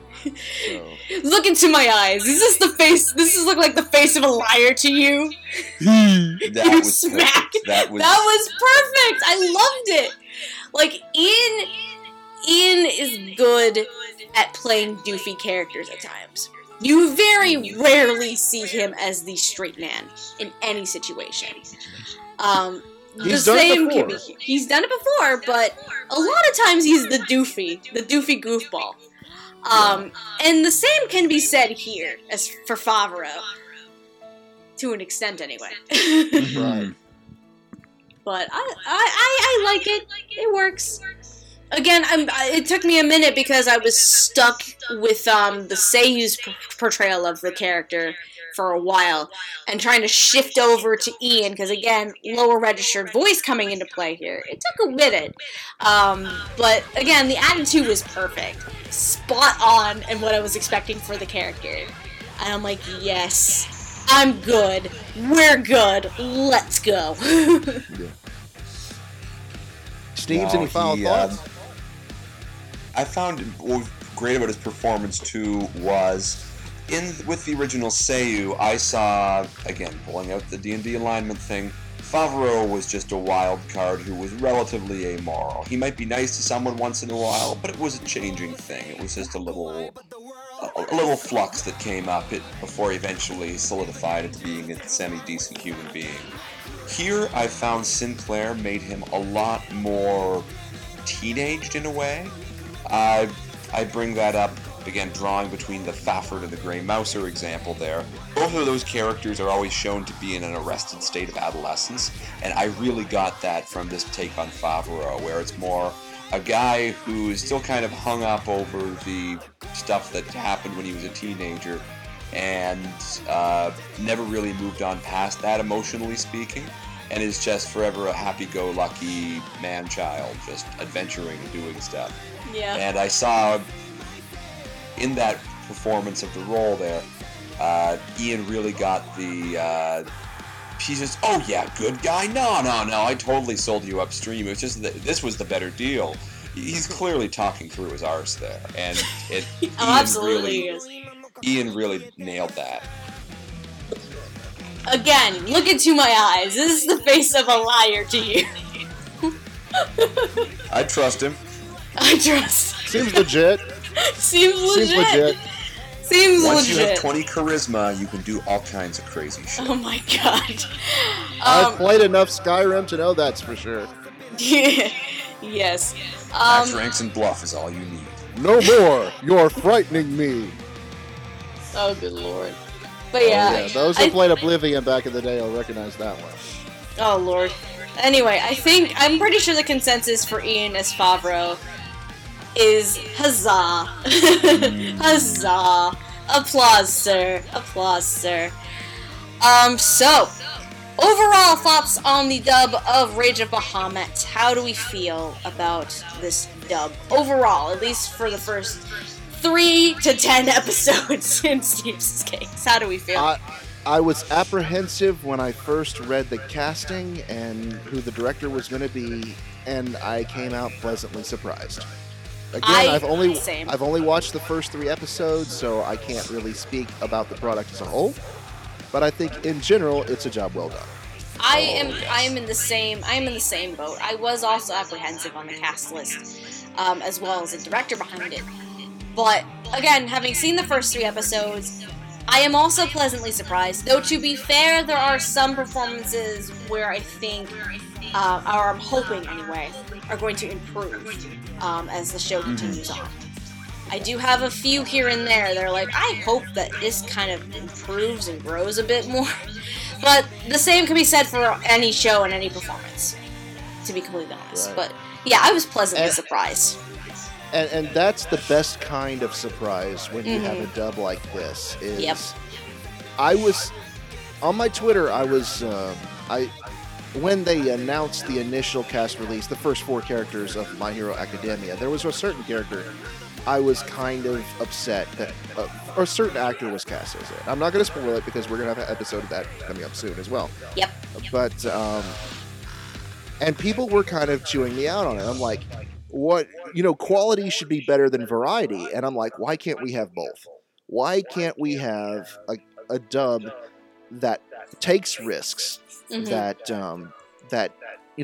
it puts actors in roles that you would not expect. And when it comes together and it works out great, not always does it work out. There are some flubs out there. Like I would consider Dance with Devils a Training Wheels dub.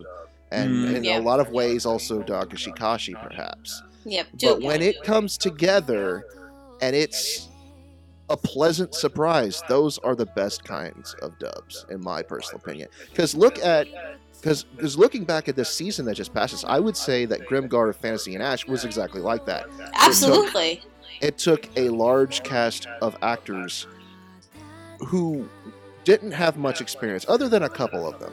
A couple of them are still only have like a year's worth of experience. Everyone else was almost brand new.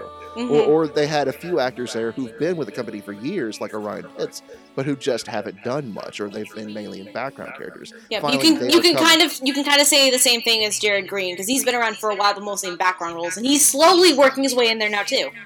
Exactly. And when you took this cast of virtual unknowns or untested talent and you put it all together and it works, and it's the best dub of the season, that's an accomplishment. Absolutely. And so, those are the best surprises. And people were chewing me out, well, this character, you say he's the safe choice, but and he gets typecast all the time. And I'm like, quality should always be better than variety. And I'm like, why can't we have both? Why can't we have variety and we have quality? Yep. And dubs like this just prove my point that when we take a risk, we take a chance, and it comes together despite all odds, the end result is better than if we just homogenize it, if we just take the safe route. And it's because it adds an element of pleasant surprise. You were expecting it to suck, but it was me, Dio. I would probably have to say that Garo the animation. I would have to say, to that same vein, Garo the animation is actually a pleasant surprise as well. Caitlin Glass is the director, and for that one, and nobody probably saw that coming. But then also some of the casting choices in there as well was also pleasant surprises. Still don't know how I got Rico Fajardo and Justin Briner right for that, but I digress. But as far as I know, because I've only seen 2-3 episodes of that dub, that one's also a pleasant surprise, and I really want to see more of it. So, again, you have to find that balance of variety as well as quality. I understand people, they're like, but this actor is so good. Don't you care about this actor getting, all of these awesome roles and it'll make the show better? I'm like, to a point. Right. It depends on what you're talking about. Exactly. We don't dislike the actor. We think In fact, this particular actor that I'm talking about will probably do a fantastic job. Mm-hmm. But I mean, what could have been if we hadn't played it safe? Could there have been someone else that we didn't expect who could have done it even better in that role? Yep. And that's the risk we have to take. And that's why I enjoy seeing dubs like this that are risks, and when they turn out great, it's great. Yep. And then it also kind of depends on the director themselves. Because, I mean, like, the director can also take that safe choice and do something completely different with him. Exactly. We won't know what's going to happen, especially with the My Hero Academia case that's going to be coming up fairly soonish. But which I will not be a part of, actually. I will not as well.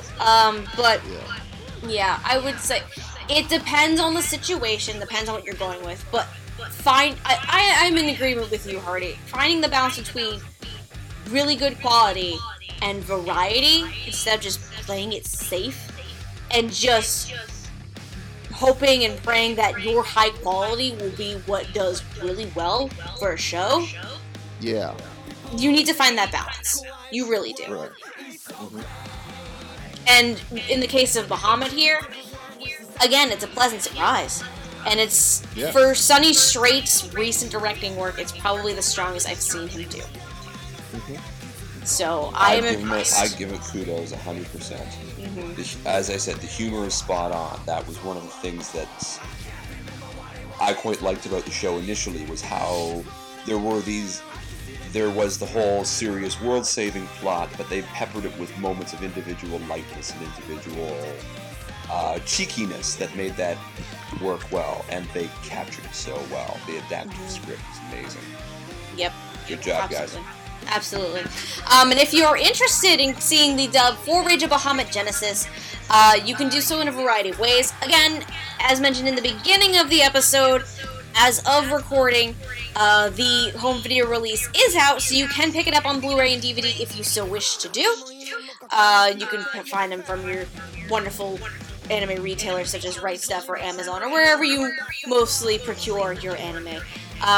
For streaming wise, you can also catch the dub of Rage of Bahamut Genesis on Funimation's website. However, the first 2 episodes, they are free. But anything past episode 2, that is behind the Elite subscriber wall. And you have to be a Funimation Now subscriber in order to access those episodes. Which you can do if you'd like. They have a free trial for 14 days, where you can gain access to their subscription services. Just as always, if you do not wish to continue their subscription service, make sure you cancel it, because during the process of signing up, it's for credit card information, and if you don't cancel it, your money gets pulled out of your account. Fair warning. But you can also see the show Rage of Bahamut Genesis itself, at least for the Japanese, online. The Funimation.com does have the Japanese up there for its entirety for free. And I believe it is probably also hiding around on Hulu somewhere for those in the United States. I believe that is it. In terms of upcoming episodes, we've actually recently and slowly, now that we know what's going on in terms of broadcast dubs for the spring season, which, first of all, is probably going to be very, very late. I don't know when this episode's going up. Because as of recording this episode, I'm almost done editing Dimension W. I will say this, we will never ever try to do 10 episodes of Dub Talk in a season ever again. Thank you, Lord. Hardy, that was the worst decision you could have made. I apologize for a couple things. In this case, yes. Ooh, is that humility I hear, Hardy? Could perhaps just you best the shred. Dark Troll King after all?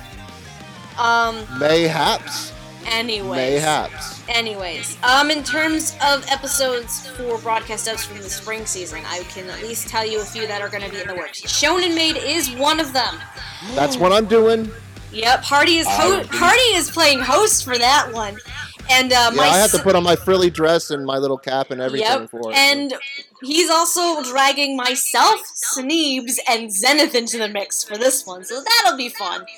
Hardy, that blow! It is fatal to my trollishness. Of course, we're also going to be talking about the 2 additions to the Double Talk lineup. My Hero Academia, of course, is one of them. Noah is actually going to be doing his first official Dub Talk hosting for that one, and he's bringing Megan, Andrew, and Jared, aka Amondul, into that one. As for the other show, Netogi, which is the other Double Talk show, Roots will also be making his hosting debut for the podcast, and he's dragging Jet, Jamal, and Andrew into the mix. Enride, I don't fucking know. I know that Roots was like, hey, if Megan and I do the episode, is that okay? I'm like, I guess.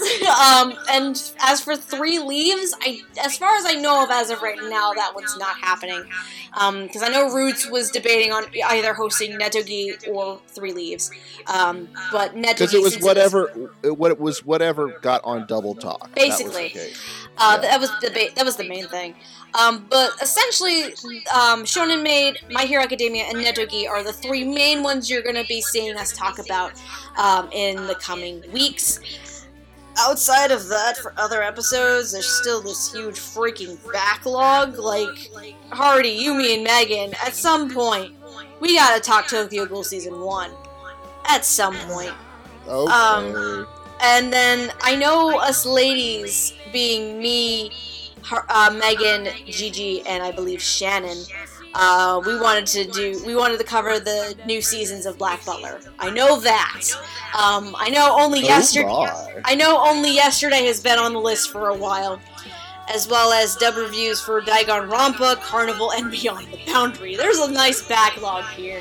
There is a nice backlog. But if I had to take a wild guess, by the time Bahamut comes up, we're probably going to be in the midst of dealing with the spring Dub Talk episodes. So you're probably going to see Shonen Maid, My Hero Academia, and Netogi come up really soon. Unless something else surprising comes up. Like, I don't know, Barakamon. Dun dun dun! Because we finally know that's coming out soon, and it's going to have a dub, and I am so fucking happy. So happy! Or in this case, would you say, considering all the RPG elements, would you hear this music? Oh, absolutely! I will take it!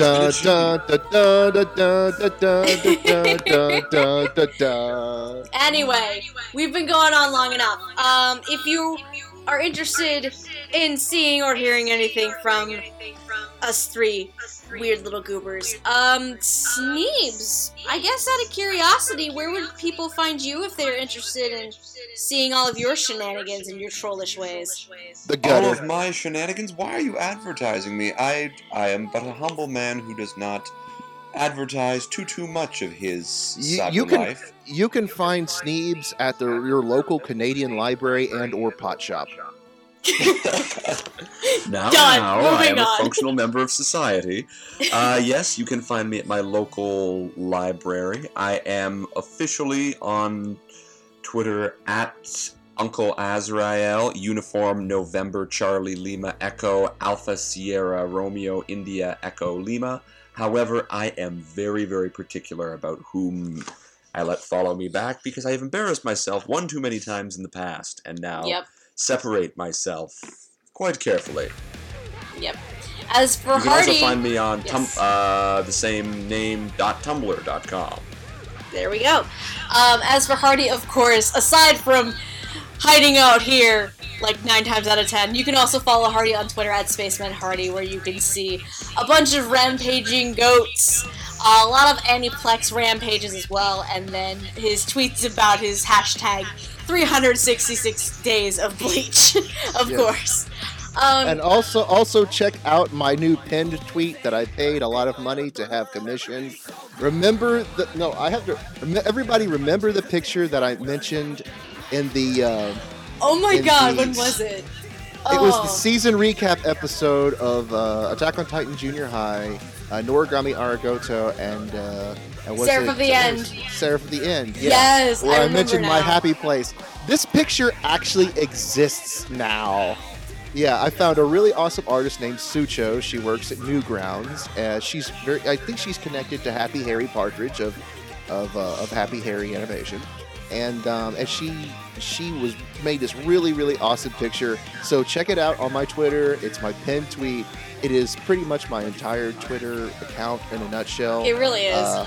It really is, and it's amazing. But yeah, just follow me on Twitter for my rantings, and also you can also find me at the Funimation forums, where I am a forum moderator, long suffering, having to put up with a lot of rascals and various miscreants. But I don't understand why Funimation's not making any more Case Close. I don't understand.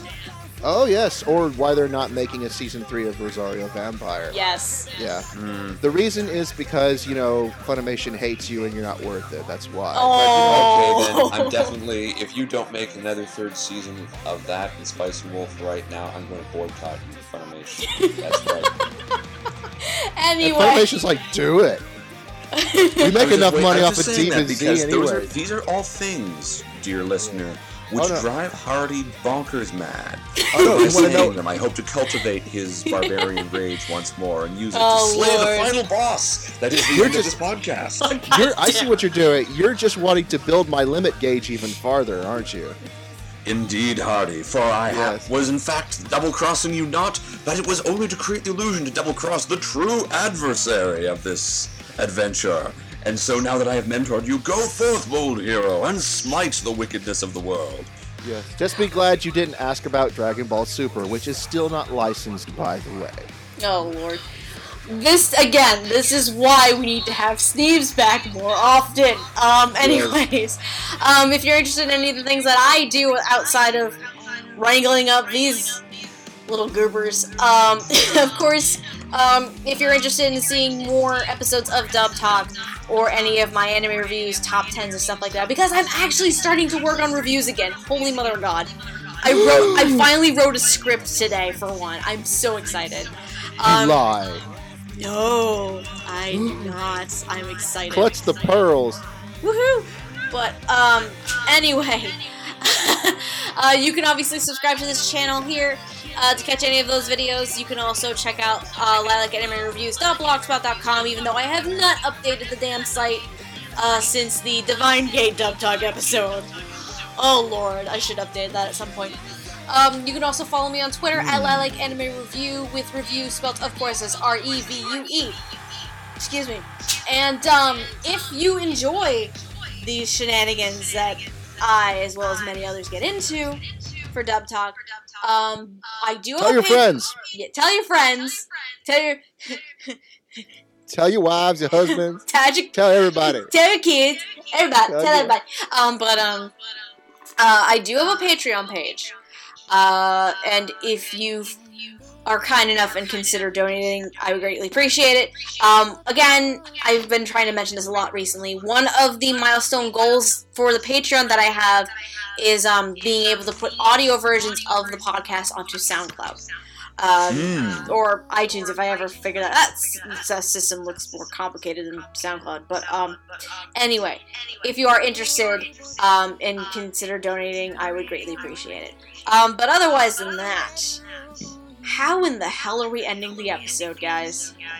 We are Donkey ending it with pants. victory as we have conquered the fell beast that is the podcast and have saved the world from the rage of Bahamut. Sneeves- And now, heroically, we is go Sneeves forth dead? to...